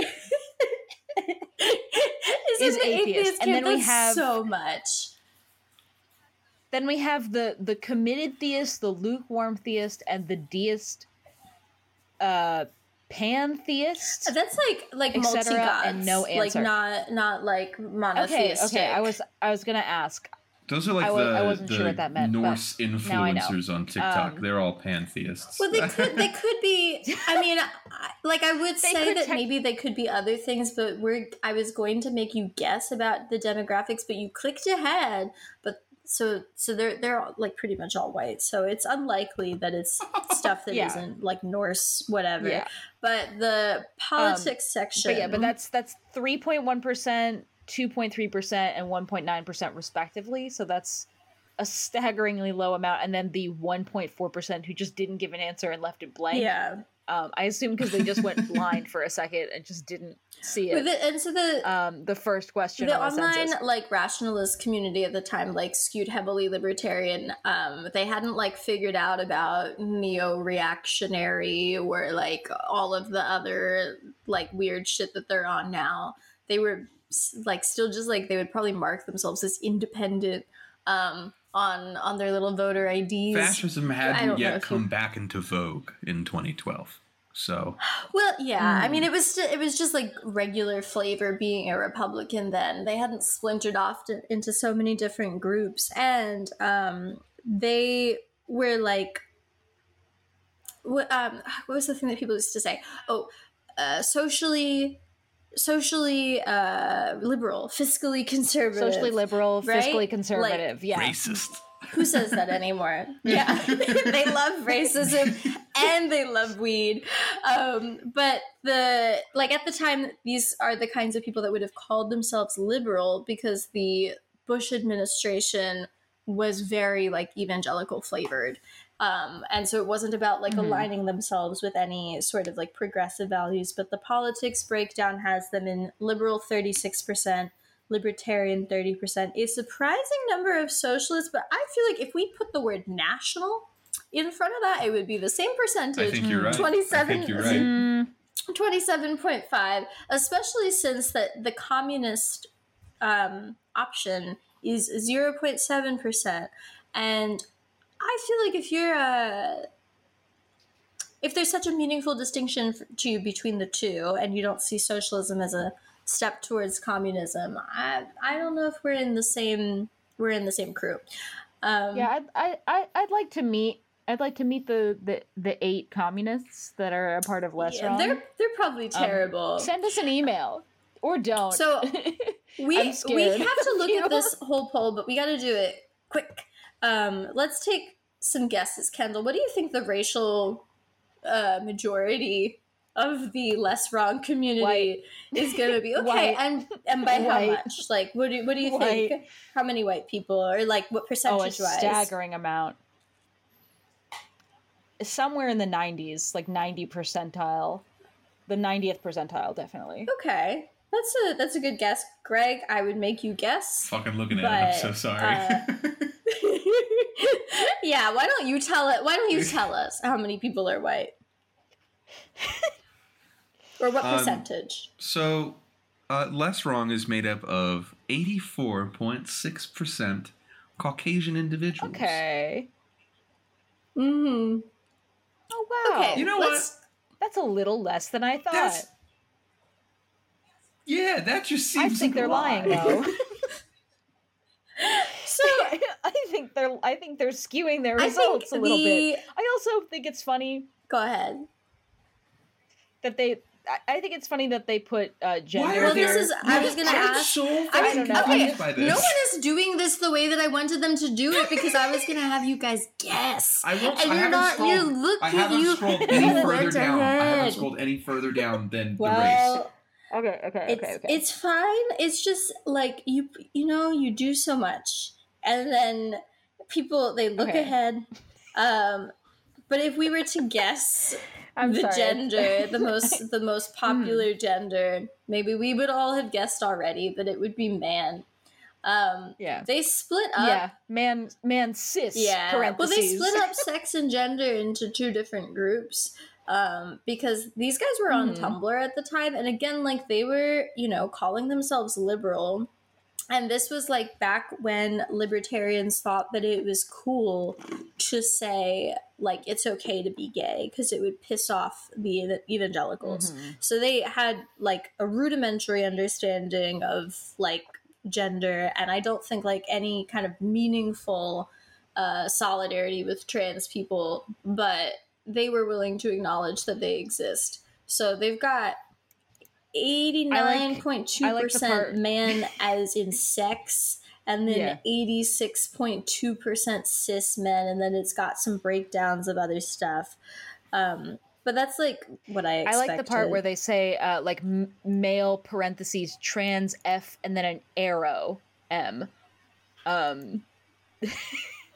Just something about that makes me chuckle a little bit. Like female trans M arrow F and like an ASCII arrow as well. So it's like an M dash and like a less than sign. Which feels like on It's brand. a very, Put the less very, than sign in very there. fucking weird rudimentary system they have going on here. I think Yeah. that my favorite other part of the poll might be when it's polling profession. And I'm just gonna go in order of most to least Yeah, I popular. haven't seen this. Tell me if you're surprised. Computers, math, engineering, computers, but in parentheses, academic. Like I think maybe teaching others to use computers, physics, finance / econ, computers, AI, philosophy, psychology, business, art, law, neuroscience, medicine, other social science, other hard science. I hate that distinction, but go ahead. Other, no answers, the final one. So I think it's very funny that they have 3 different categories for computers. Like they needed to have 3 different categories for computers because there's many different distinctions. And then they just have one category for like, I don't know, other hard science, I guess.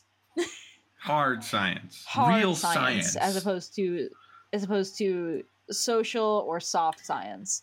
Yeah, real science. So next not your dumb that social I think science. would be an interesting question for us all to think about is that the question was like, what disaster do you think is most likely to wipe out greater than 90% of humanity before the year 2100? Fascinating question. If you were to ask me that question, I would ask you to ask me a different question. I think I don't know if I'd give you an answer for that. That's not really how I'd like to think about the world. But the number one answer is pandemic. And before you go, hey, maybe they've got us there, in parentheses, bioengineered. It still got us there, everyone. No. All right. Following that, less of a Can we stop for a threat. second? I think we need to go back just a little bit because I would like to address an elephant in the Wait, room. I have to get to this though, because number three, the number three most likely cause of wiping out greater than 90% of humanity, unfriendly AI. Just Well, because unfriendly. there could be a friendly AI. The singularity might be cool, Yeah. but what if the singularity sucks? What if the chill. singularity is mean? Go ahead, Gray. I think there's an Well, he's elephant in a the room big that we bully. have not yet approached, and it's pretty on brand, I think, for Big Soy. Somebody please tell me why 12% of Less Wrong users are bisexual. Why is that the biggest thing? Wow. Other No bitches. They're opening up. Yeah, No they're opening up their bitches. possible demographics. They're like, whatever. They're opening it up. Just like how most of them prefer monogamous, but 13% prefer No, it's not. polyamorous. It's that's They're actually getting- they're that's not sweating. the one that is funny to me. 13% preferring polyamorous. I accept that. That could be their preference. The 30% that say no preference. That's Yeah, that's what does insult that Those are people who territory. haven't yet What? finished the entire Yeah, they're PowerPoint to like- get onboarded. They're like, Yeah. I know. They're like, I'll But take they're what just I like, can just- get because I've got nothing, and that is I further. feel like they assume that this is a survey that's gonna lead them to be like matchmaked or whatever. Like they're gonna find some other woman in Less Wrong the that will be like assigned to them, like your true incel thing behavior. that I find interesting is there is a disparity in one of the other relationship questions, which is number of current partners, with the biggest answer being 0 at 49.8%. That's not surprising to me, but then the relationship status with the biggest answer being single, also not surprising to me, 53. Why are more of them single? But less of them have 0 partners. Some of these people are in a relationship and calling themselves single. They're like, I've got one foot out the door. I am not I guess familiar enough with the general population statistics to know what it would be like if you took a sampling from like an average group, where if you had a group of like 10 people, how many of them would be single and how many are not. But many of these people are young. They're like under 35. Which is like an age where it's more common to be single than like, you know, past 35, past 40s. I still feel like 50% is kind of high, but maybe is the best for them. Also, 5 of them To be a are fly on the self-declared wall. monarchists. What? 5 of them are self-declared Where the fuck is monarchists, that? which is less alternative politics questions, and the 5 people, not 5%, self-declared monarchists. 3 people self-declared fascists, plus 1 who was up for fascism, but only if he could be the leader. And 19 Moldbugian. That was an I option. think that might have been a right. That might have been a write-in. But this is Okay. I, like something that I do find interesting. What's a mold buggy? Is that 76? You don't want to know. It's Mencius Moldbug. Is like a neo-reactionary thought leader. He's like Nick Land, but if Nick Land is at least like kind of a fun writer, and Moldbug is a terrible writer and also a fascist. Okay. But what I think is the last thing that I want us to look at is if you go to vegetarian and you see that 12% of them are vegetarian, which is higher than 3.2% of U.S. adults that are vegetarian. So they've got 9% up on that, and I think that's going to relate back to effective altruism. Which now it's time to get out of here. No more demographics. We're going to link it in the description. It's not fun to look at because it makes you sad for these people. Yeah, what I'm getting from this is that if I was a fly on the wall for the Less Wrong singles mixer, I might blow my brains So you out. can go to that because they do have meetups, it's and they statistically happen likely. in the Bay Area. Oh no. There's They have meetups in the Bay Area. There's a the next one, all right, everybody, they is do. going to be at Elsewhere Garden Bar and Kitchen in San Antonio, Texas on Friday at 6. So Oh. Do we, like, Texas listeners, actually, no, protect yourself. You don't go to this. Don't go You to this. Don't No. go. The Don't go. smell, It's like going to a Mensa meetup. It's middle like, schoolers, if the you're listening to smell's this, crazy, but also do not go to the Less Wrong meetup. do not attend. I don't care if you Do get not eat parental the chili at the permission. Less Wrong meetup in San Antonio. I don't care if your parents signed your permission slip, you can't go. So Do not go in the ball pit. Do not eat the what chili. were Don't do some it. major beliefs espoused by our rationalist thought leaders and believed by their congregation, and what were their consequences? So we've got the efficient market hypothesis, which like came up with the ideas future. That's a Robin Hanson credit, even though he's sort of left the picture already. But he went through the trouble of writing up a model that all of these guys love to use for a new kind of governance that was based on these exact ideas. And listeners, let me give you a little tip. If you're coming up with a new style of governance, you need to give it a cool name. That's the And maybe a name that doesn't relate Yeah. to something That's the else. main thing that I would do, is give it a cool name so that people want to do it. Like Marxism, Awesome. it's got an X in it. It sounds cool. Futarchy does not sound cool. Dork ass But that thing. is the I would never sign up to be in a futarchy. I would never throw a revolution for a futarchy. I would never occupy Wall Street to make a futarchy happen. But it is defined as elected officials who define measures of national well-being and prediction markets are used to determine which policies will have the most effect. So in other words, that is what if we did Wall Street bets to pick the laws. Mm-hmm. Why would this be a good idea?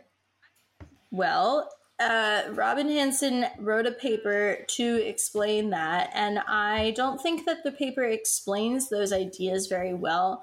But as I've been saying, we really need to start teaching logic and rhetoric again in the schools because no one knows how to like write an idea. And so that is why I'm going to have Greg read, in his own words, Robin Hanson's explanation for why this would be the best way to organize society. So, in Robin Hanson's own words, democracy seems better than autocracy, i.e. kings and dictators, but it still has problems. There are today vast differences in wealth among nations, and we cannot attribute most of these differences to either... Wait, actually, can you back up? Because I'm gonna do a thing where I'm gonna hit a buzzer every time a claim is made with no evidence given for it. Okay. Okay. Start over. All right. Democracy seems better than autocracy, i.e. kings and dictators, but it still has problems. There are today vast differences in wealth among nations, and we cannot attribute most of these differences to either natural resources or human abilities. Instead, much of the difference seems to be that the poor nations, many of which are democracies, are those that more often adopted dumb policies. Policies which hurt most everyone in the nation, Dumb. and even rich nations frequently adopt such policies. These policies are not just dumb in retrospect. Typically, there were people who understood a lot about such policies and who had good reasons to disapprove of them beforehand. It seems hard to imagine such policies being adopted nearly as often if everyone knew what such experts knew about their consequences. Thus, familiar forms of government seem to frequently fail by ignoring the advice of relevant experts, i.e. people who know relevant things. First, he just right. missed imperialism completely. Like, imperialism was like over here on the side, and he just like flew past it. You know what we call this? None of these differences can be attributed to natural no idea. resources or human ability. In Hollywood, this is the sort of thing that we call insufficiently dialectical. This is just the analysis of laying a out fucking all grant. of these. This is someone who works for the Defense Department and is like considered a genius, and he's making statements like democracy seems better than autocracy, but it still has problems. Do I think that like a democracy is better than having a king? Yeah, but if I'm gonna put that in a paper, I'll tell you why. You can't just write that, and then also like it still has problems. Or just say more. Come on. Yeah, what are the The problems are that people there are are vast differences in. Sorry, go ahead. Just like the constant generalizations. Like there are vast differences in wealth among nations. Okay, but what's the difference? Like what exactly? This is why I subscribe. The biggest issue the biggest issue is that he's saying dumb. Like the policies are dumb in retrospect. Oh yeah, they are adopting dumb policies. Dumb yeah, like how? what do you mean by dumb? This is why I subscribe to the Occam's in razor. what way are they This is not why I working? subscribe to the Occam's razor theory of American foreign policy. It's not always actively evil. It's just run by stupid people. I feel like that is also not sufficiently Dumb dialectical. policies. I like it's just crazy to me that someone wrote this in a paper that was like, here's my big idea for how we govern the world. And this is the opening paragraph with the opening sentence. Democracy seems better than autocracy. This is his 99 Theses. Seems. Have you heard there is a specter haunting Europe? That's how you begin a paper about how we should organize society. Like, start us off with something that we can get excited about. Imagine him trying to trade a letter with Lenin. Right. He'd get crushed. My God. But for the middle schoolers listening to this, this is exactly I don't even think Lenin what would you respond. should not do. I think You you do the can't do Trotsky turn to response. sender and just. And if I turned this love how it ends in with- like undergrad, it would get sent back to me fucking with F. like red marker all over the paper. But this is how rationalists like think that they get to write. Futarchy. Yeah. I love how it ends with like fail by ignoring the advice of relevant experts. Like, why use people many who word know when relevant few word do topics. trick? That is truly. That is a stunner. Also, That is a he stunner of a means sentence. him. Why not just He does advice of mean him. experts? He works for the DOD. I was telling Virgil this over text before, but do you think he just like writes things down on a post-it note whenever he wants to like do something important? He's just like, we need more bombs because it'll be better. Probably. This And is then he like, just kind of gives it to like some guy, like, and less- they're like, less bombs would be yes. dumb. I feel like he read like the spark notes of like Machiavelli's The Prince, right? And then he also has a copy of like Adam Smith's, whatever the fuck that capitalism book is called. And then he just was like, I'm going to read the back of both of these. Wealth of Nations? I'm going to read the back of both of these books. And then I'm going to decide what American foreign policy in the global south should be based on that. So he actually does do bets on like what's going to happen in Iran and Israel next. That's one of his things. Oh, fun. So futarchy is not a tried form of government, and God willing, it never will be. But it's intended to address the problems that he has so artfully laid out for us, which is that dumb policies are happening. And the way that it would address this is that democracy continues to exist because I guess democracy seems better, so we should keep it. But instead of doing regular ballot voting, instead, we all do betting markets. And so the elected representatives would formally define and manage an after the fact, like, measurement of national welfare, while market speculators would say which policies they expect to raise national welfare.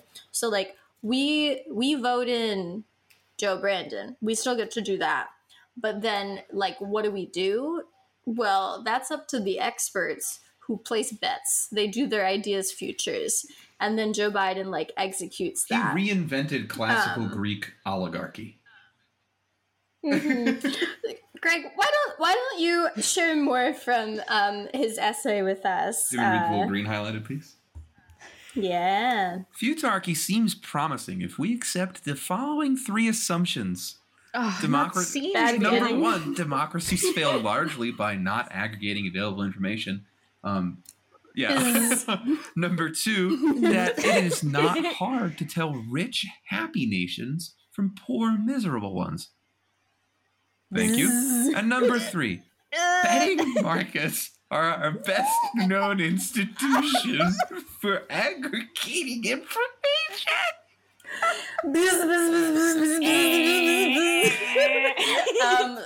All right. So the Holy shit.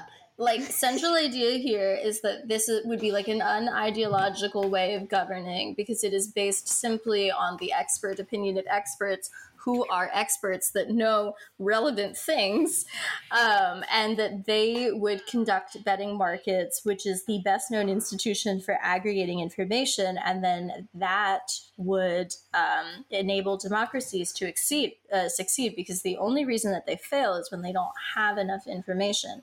Unfortunately, with the exception of the immortal science of Marxism-Leninism, nothing is outside of ideology, so he's already failed at the start there. But this is, I feel like, very like classic rationalism, where something that's happening is like the actors are assumed. I would say that they're assumed to be apathetic, but I guess the way that they would describe it is that they're assumed to be rational meaning that they always act in their best interests. And so you would never get a group of people who are experts on a subject that would like bet in a way that would undermine their like long-term best interests in order to maximize their short-term best interests, even though that's exactly what experts or alleged experts who like run corporations do all the time. I'm just confused because it seems to run into an immediate logical fallacy. Like there's a few, but like immediately it runs into one because it There's assumes about a billion. Let's say it assumes rational actors within the government, but you can be a rational actor in say the like Department of Health and Human Services and a rational actor in like the Department of Infrastructure and have completely opposing ideas that affect the same thing.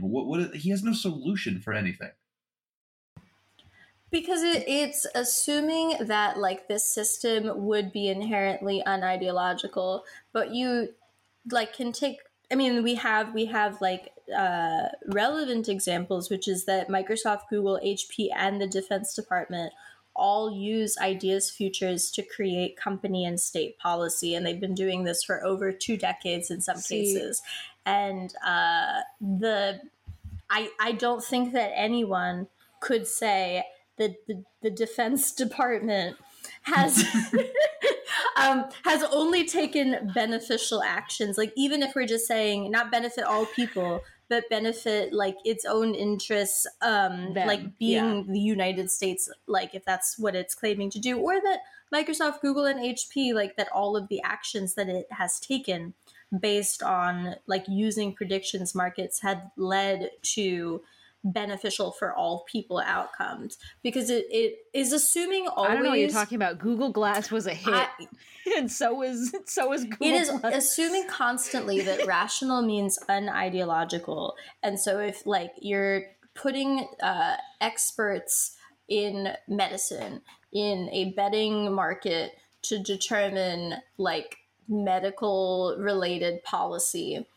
you are deciding that because they are experts in their field, that the decision that they make is going to be one that is just like objectively beneficial and not one that is like guided by their beliefs about what they think should be beneficial, which is like a pretty huge distinction. But as rationalists, they don't really like engage in that kind of thing, and so they only think of like people acting irrationally when they're talking about like actors outside of their own little theorems. But when they're trying to propose like what a perfect world would be like, they don't make room for those kinds of thoughts. So not only has HP, Google, the Defense Department like made use of these ideas, this idea is also really popular with our friends on the blockchain. Vitalik Buterin, the co-creator of Ethereum, posed this question. He said, "What if, with the power of modern information technology, we can encode a mission statement into code, that is, create an inviolable contract that generates revenue, pays people to perform some function, and finds hardware for itself to run on, all without any need for top-down human direction? What if?" Ethereum is like aiming to automate management through code, and so this guy helped create a project with millions of dollars in funding behind it that is run on the Ethereum blockchain called the DAO. Kendall, would you like to tell us how the DAO works? I sure would. The DAO are code-made organizations. Again, this is written very poorly. The DAO are code-made organizations called distributed anonymous organizations and funds blockchain-based startups with no management. Anyone with a project can pitch to and receive investment from the DAO. Only those who own DAO tokens, just another Chuck E. Cheese. That's me. That was me. I put that in there. It's a second token because you can get the Ethereum token, but then you got you have to get a second token in order to participate in the DAO. Yeah, so you need two tokens. Only those who own DAO tokens will be able to vote on which projects are funded by the DAO and receive rewards if those projects have made returns. So essentially, like, everyone who has a DAO token is like a deputy board member. Yeah. So basically, rather than me, White Dawn Draper style, pitching my big startup idea to venture capitalist Greg and angel investor Kendall, and I say, you're gonna want to give me all your money, and I do such a good job pitching my pitch because I've got a way with words and I've got a way with people too. And after everyone sees how much money the two of you have given me, two very successful people, entrepreneurs in your own right, everyone else is like, oh, I want to get in on the ground floor of Banana Coin, and they're my B round investors, and so on and so on. Rather than any of that, which I guess is, I don't know, like, it's not efficient enough because it's relying on variables that have nothing to do with the success of the company and like could have things to do with like charisma or vibes. They're taking that element out, they're anonymizing it. So now we have an idea for a startup that is pitched and funded on the blockchain, which means that the funding for it is democratic, based on just like where people want to throw their tokens, and more anonymous. And so now you're not being influenced by who else has already given their money, but instead you're just giving your tokens to what you think is the best idea. I think that there's an inherent flaw in this, which is that like the ability to like convince people to give you money to start your business is probably a good indicator that you will be able to convince like customers or clients that they want to pay money for whatever like product or service you're providing. Because even if your concept is really good, if you like, I don't know, are bad at talking to people, you might be bad at like interfacing with customers or having employees or writing a sentence. But what do I know? This has gotten millions of dollars in funding. It has been described as a radical experiment that could make the future of decentralized governance happen. And the idea has been described as this. A system in which only those who buy tokens can vote is not an experiment in democracy, but plutocracy. Yet the appeal of Ethereum is that it provides a platform for those who don't want to build a private blockchain to create, organize, and govern. This opens blockchain technology up to a world far beyond helping big financial corporations and markets achieve efficiency gains. So that was like the intent behind this, was to try to test out Futarchy, and I think that we should check in on this in like a year and see how that went. This whole thing reeks. This is stinky. I think the final idea maybe for today is effective altruism. Our old friend, Let's go. we covered this in the previous episode. It is one of the dumbest things out there. I know that we said that it's not a good argument to say dumb, but it's just so dumb. So Less Wrong defines it as a movement trying to invest time and money in causes that do the most possible good per unit investment.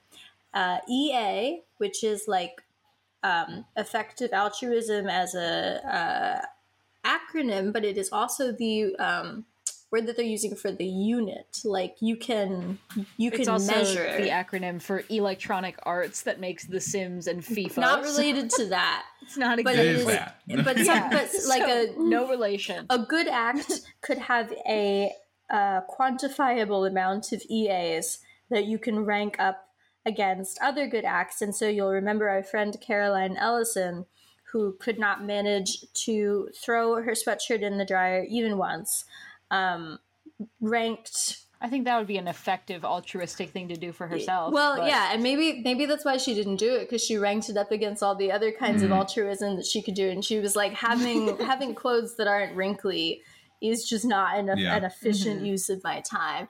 But she was ranking what? It was like anti-Asian discrimination in colleges above like malaria, in terms of like quantifiable negative impact. And as we said at the time, it is kind of impossible to rank human suffering. But they try it.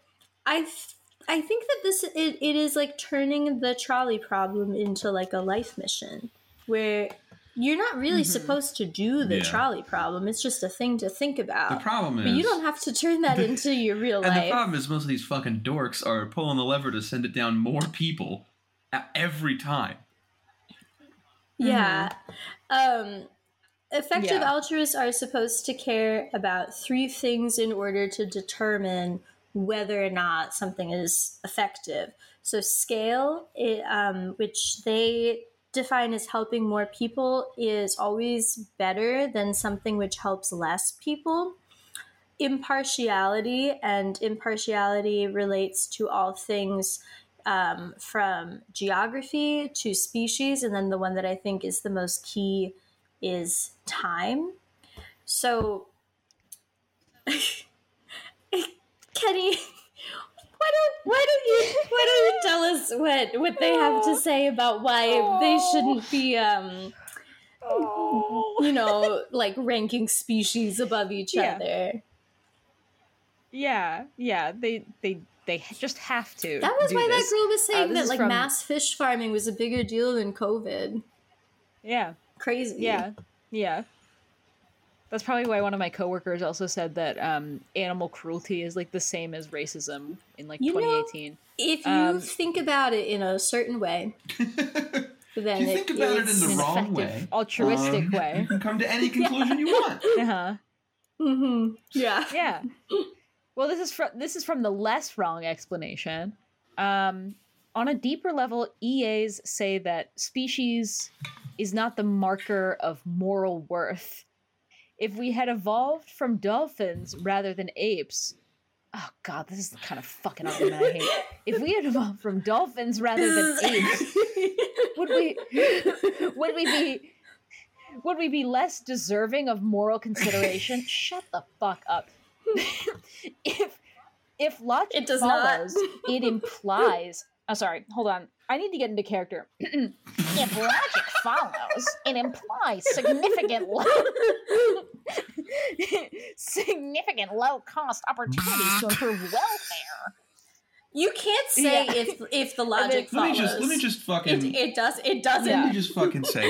This is something. This whole quote right here is something we deal with on the Guerrilla Radio Show quite often with our good friends at PETA. Okay, this is a PETA ass argument, right? Where they're the dumbest motherfuckers alive because to them, PETA's effective altruism is killing thousands of dogs. Like.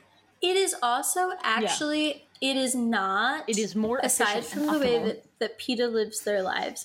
It is not realistic, like, expectations for human behavior. Because if you are ranking quantity over like everything, if like that's more important to be able to save more lives than less, and you are declaring all species as equally valuable to each other, I simply do not believe that unless the race of the people in question is a different one than your own, that you think is a lesser one, that you would, if given the choice between like saving 3 foxes that are in danger versus saving like 1 person, you'd be like, well, there's more foxes. 3 is greater than 1. If that follows, then therefore I gotta. I would like to meet the fox that has a bigger impact on infrastructure than just one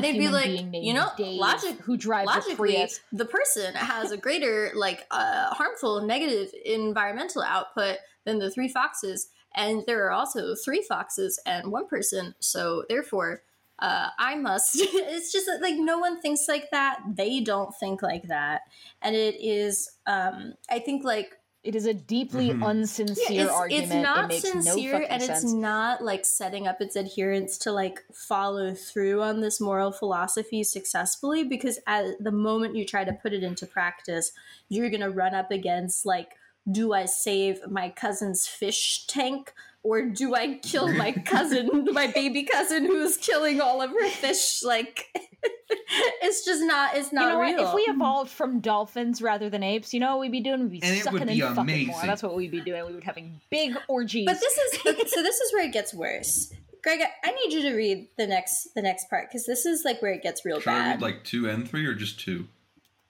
Yeah. Okay. This refers to the idea that if there are many future generations, hundreds or even thousands more, and their lives are as valuable as ours, then even very small impacts on all of their lives, or things like moving good changes forward in time or bad ones back, what the fuck, far outweigh impacts on people who are currently alive. Because this concept is less broadly accepted than charity for currently alive people, long-termist solutions are also generally considered to be neglected. This is How come? Is it we're being ableist against the unborn bar in the future? Well, like several generations ahead. Long-termist interventions generally focus on S risks, parentheses suffering risks, or X risks, parentheses existential risks. Examples of long-termist interventions include AI safety, pandemic preparedness, and nanotechnology security. Okay, listeners and middle schoolers, if you are creating a new term such as S risks, and it doesn't make sense in the sentence unless you spell it out in the long version of the term, then you maybe should not do it, even if it makes your sentence sound like a cool math problem. Like, maybe it's not needed. I think the only time you should be talking about X risks is, as a middle schooler, is when someone at the X Games like breaks their elbow. Okay. That was an X risk. What's not mentioned in here, because I think that like maybe they know what they're doing on their front-facing what is effective altruism page, is that there are some other kinds of suffering risks that they like go into more detail on in their forums and various blog posts by Eliezer and other effective altruists about it, where a suffering risk is like disabilities, diseases, And I don't have any issue with like trying to fund research to eradicate like diseases that hurt, you know, that like kill people. It would be great if we could get rid of cancer. Cancer is bad. I question what some of these people consider disabilities and diseases, and what kinds of like suffering they want to eradicate. I think that many of these people watched the movie Idiocracy. I I think that many of them were influenced deeply by the plot of Idiocracy, and they are afraid of a future where the plants drink Gatorade or something. It's been a long time. The plants need Bronto. They got electrolytes. I'm concerned about the amount of people influenced by this kind of like moral guideline, especially considering how many of them happen to be billionaires that have convinced themselves that the best and most altruistic use of their money is to like basically do eugenics because it would benefit future generations, and that even though like that might not seem altruistic to people right now, because as it mentioned, like thinking about future generations isn't considered a form of charity, that like it is one because you're trying to benefit other people. I feel like we see this with Elon Musk, who's going to come up, I guess, in episode part 2 of this, where he is really like focused on fertility right now, and like procreation, he's like talking about like creating future replacement rate and stuff, which like as far as I know, as a human species we are at replacement rate. Replacement rate is just like when the number of humans being born is equal to the number of humans dying, which is like an important thing to have, because you don't want to have like a bunch of really old people and no young people. That's probably not a good sign. Recipe for success. But we are at replacement rate. We are not at replacement rate if you are looking at like just white people. But I thought that we weren't supposed to do speciesism. and so shouldn't all of these people actually just be like quantified in the same way? But it, like clearly they're not. And like the like one of the accepted aims of effective altruism is like to promote stuff that they happen to think is going to benefit people long term, which is how you end up with characters like Jeff Bezos putting all of his effort into like the space, going into space, because he feels like that is going to be beneficial for humanity at some point, rather than like throwing his body into the sea and letting the sharks do what they may with him. I mean, this was something that was brought up like when Elon Musk was like found out to have a employee that he had twins with, and then after that, I believe the same reporter, he has a problem. He is addicted to having children. But then the reporter who reported on that story then went deeper and found out it's a very common belief within the tech world of a lot of tech people pairing up based on their smarts. Yeah, because that's effectively and believing that they will Gattaca their way into, you know, eugenicsing a bunch of genius babies who will save the world. It's effectively altruistic, because if you're thinking about future generations, what's going to benefit future generations? Obviously, more unfuckable nerds, obviously. If my baby is going to get a perfect SAT score, and be absolutely insufferable to be will around. Not win a debate club because they get nervous on stage. They're scared. This they will have be social me. anxiety. They wrote like 16 commandments for like effective altruism axioms. We don't need to hear about all of them, but I think that let's see, the one that I think is important is scope sensitivity. That's commandment number 5. They said shut up and multiply. 2 or twice as good as 1. and impartiality, like beyond close friends and family, we should treat all others equally. That's a really interesting like caveat. It's like, I thought everyone was valued equally, but it's fine if it's your close friends and family. This is a loophole. It doesn't make a lot of It's sense. a loophole to allow gay jokes with the homies. That's all it is. And Yeah. this is how I know for sure Touch tips. that they're cool with eugenics, because on the Less Wrong page, which clearly has not been updated in the past month, they've got a list of currently effective altruist billionaires. And the two that are confirmed for sure effective altruist billionaires are Dustin Moskowitz and Kari Tuna.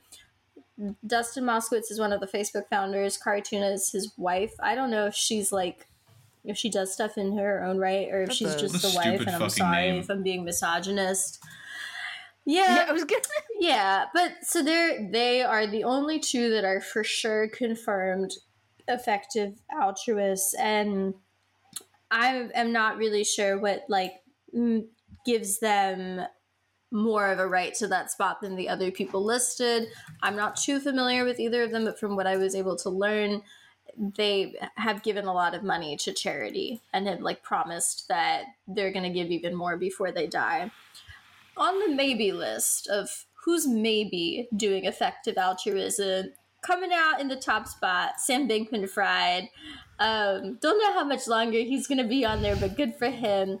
Vitalik again, who is our Ethereum founder, and he gave 100 million to 1 billion in crypto to GiveWell, and uncertain if he's currently a billionaire. And this is how I know that they are not only cool with, but like promote eugenics as one of the goals of effective altruism, is that Bill Gates and Melinda Gates are also on their list. And then Elon Musk is the last named person, with crypto people as a question mark at the end. Oh. So I had more, and we've gone on for like quite some time. And I think that it's maybe time to call close on this chapter. We haven't talked about Harry Potter yet. We haven't talked about the Basilisk. Next episode, Basilisk comes first. I'm It's gonna start off really with a bang. excited. They are all terrified of the Basilisk, but we gotta call it. Shivering in their boots. What is your favorite character from Harry Potter? I famously haven't read the books, and I watched the movies like super sick with COVID last year because I got curious and wanted to know if they were as bad as I thought they were gonna be. And I read Harry Potter and the Methods of Rationality and My Immortal, so that's what I know. That ghost that always hangs out in the bathroom. I think her name is Myrtle. Ugh. I can relate. Hanging out in the bathroom is like real fun. I like the bathroom. A sense of novelty gives me a jump start. I like to sometimes just sit in the tub with no water in it and do my work in there. So I relate to Miss Myrtle in that way. Were but you I know nothing like, about her. So before we learned things, were you like ever a Harry Potter person, or did you have taste? no, I read the first book because everyone was reading it, and I was like, I was a kid, so I was like, I want to see what this is about. And I read it. I was like, this is boring. I'm gonna go back to reading Animorphs. Good for you. I finished it. I was like, this is for like you. boring. And there are other magic books out there that I prefer. Like, so I just like, I was reading like Aragorn. I was more into dragons than I was into wizards That checks out That's for fair. you. Dragons are a lot like horses. I feel like Yeah. that's a and Animorphs. yeah. Yeah. Yeah, they're horse-like, so it was a really good 1-to-1 when I was kind of like outgrowing Blackbeard. Blackbeard is a good book. I was never into Blackbeard horse is a good book. I'll stand by that. Hey. Oh, Is that Hell your yeah. favorite Harry Potter Hell yeah, brother. character? Did you ever have Me? one? This is a safe space. I've read Yeah. all the books as like a small child. And then Oh yeah, you're Yeah, young. and then one time I had a days-long panic attack, so I watched all the Harry Potter movies back to back. I think my favorite character is probably like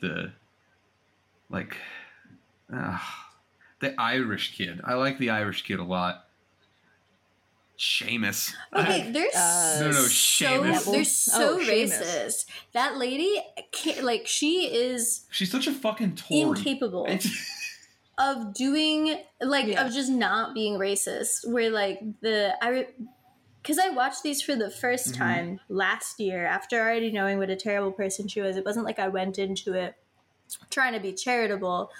And so I just noticed everything, and I was like, why is the Irish kid always blowing stuff up?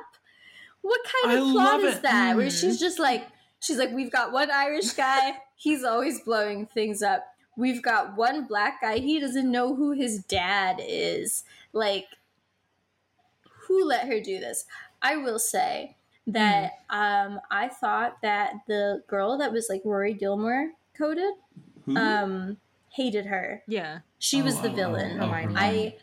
I want nothing but bad things to happen to her. I hope she never gets a spot working in Hillary Clinton's campaign, and I hope that she feels so bad when Hillary loses. I hope she cries on election night in 2016. A fucking Elizabeth Warren voter. Terrible. Just looking me right in the eye. Absolutely. Well, she is Rory Gilmore, and I hated her. Based on the less wrong analysis of her, I assume she's like their hero. Jesus Christ, she's reborn. A very important character, studious... very important character in Harry Potter and the Methods of Rationality.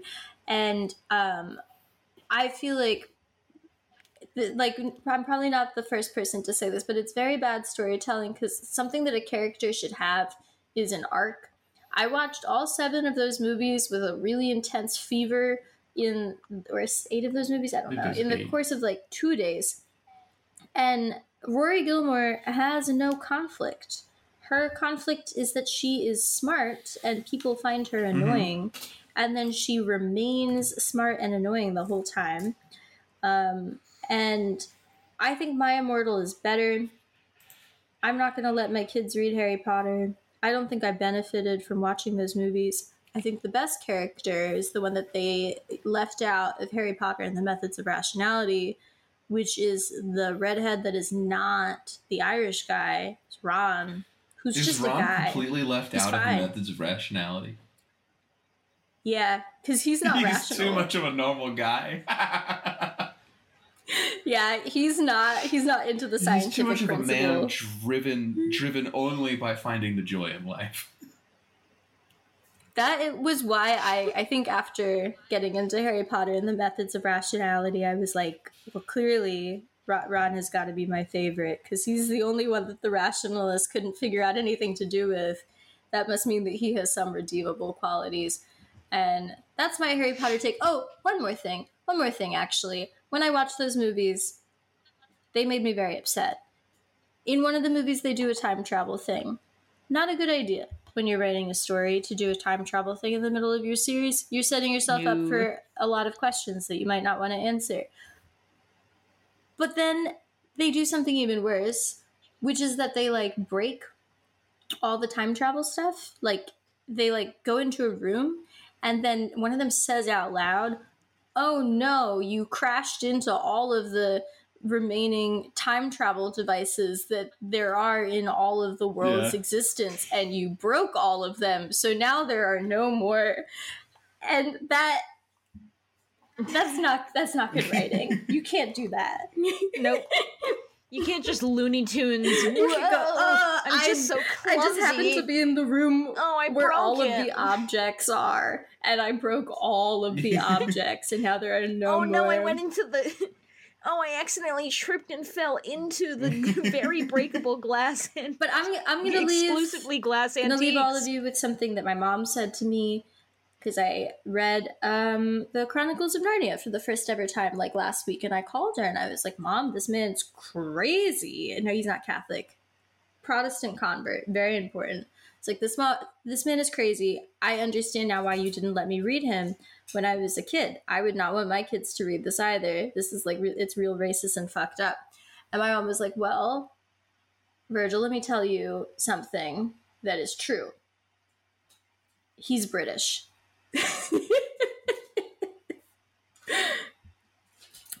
And I think that that's all that you need to know. Thank you, everyone. There will be a part 2. You should stick around for that when that comes out. We are at Big Soy Naturals everywhere. You should follow us. You should follow me. I'm Commodify This everywhere except for on Tumblr, where I'm Commodify Me. Kenny is She Her Zog. I don't remember what Greg is. It's got Greg in the title, but you should follow like Gorilla Radio Show on all the relevant places, and that'll take you to where you can find Greg. And that's all. I love Venn diagrams. I don't want smoke, I just want smoke. I don't want smoke, I just want smoke. I don't want smoke, I just want smoke. I don't want smoke, I just want smoke. When I'm smoking greens, cause I'm on your team. When I smoke the seed, cause I'm such a fiend. High as a kite, smoking Walter White. When I smoke the blue and I smoke the purple. Smoking on the blunt cause I wanna run. Smoking on the green cause it makes me lean. Smoking on the ground and I smoke and scream. When I hit the blunt, it's a paper cut. When I hit the blunt, I give a fuck. When I hit the blunt, I don't give a fuck. I don't want smoke, I just want smoke. I don't want smoke, I just want smoke. I don't want smoke, I just want smoke. I don't want smoke, I just want smoke. When I hit the pipe, I'm like Walter White. Walter. When I hit the smoke, I feel like a dope. Yeah, I like green cause it makes me lean. And I smoke high cause I'm blowing clouds. When I'm getting high, then it's time to smoke. When I'm smoking loud, then it's time to blow clouds. When I hit the blunt, I don't give a fuck. When I hit the blunt, it's like, give a fuck. I don't want smoke, I just want smoke. I don't want smoke, I just want smoke. I don't want smoke, I just want smoke. I don't want smoke, I just want smoke. Big Soy Naturals.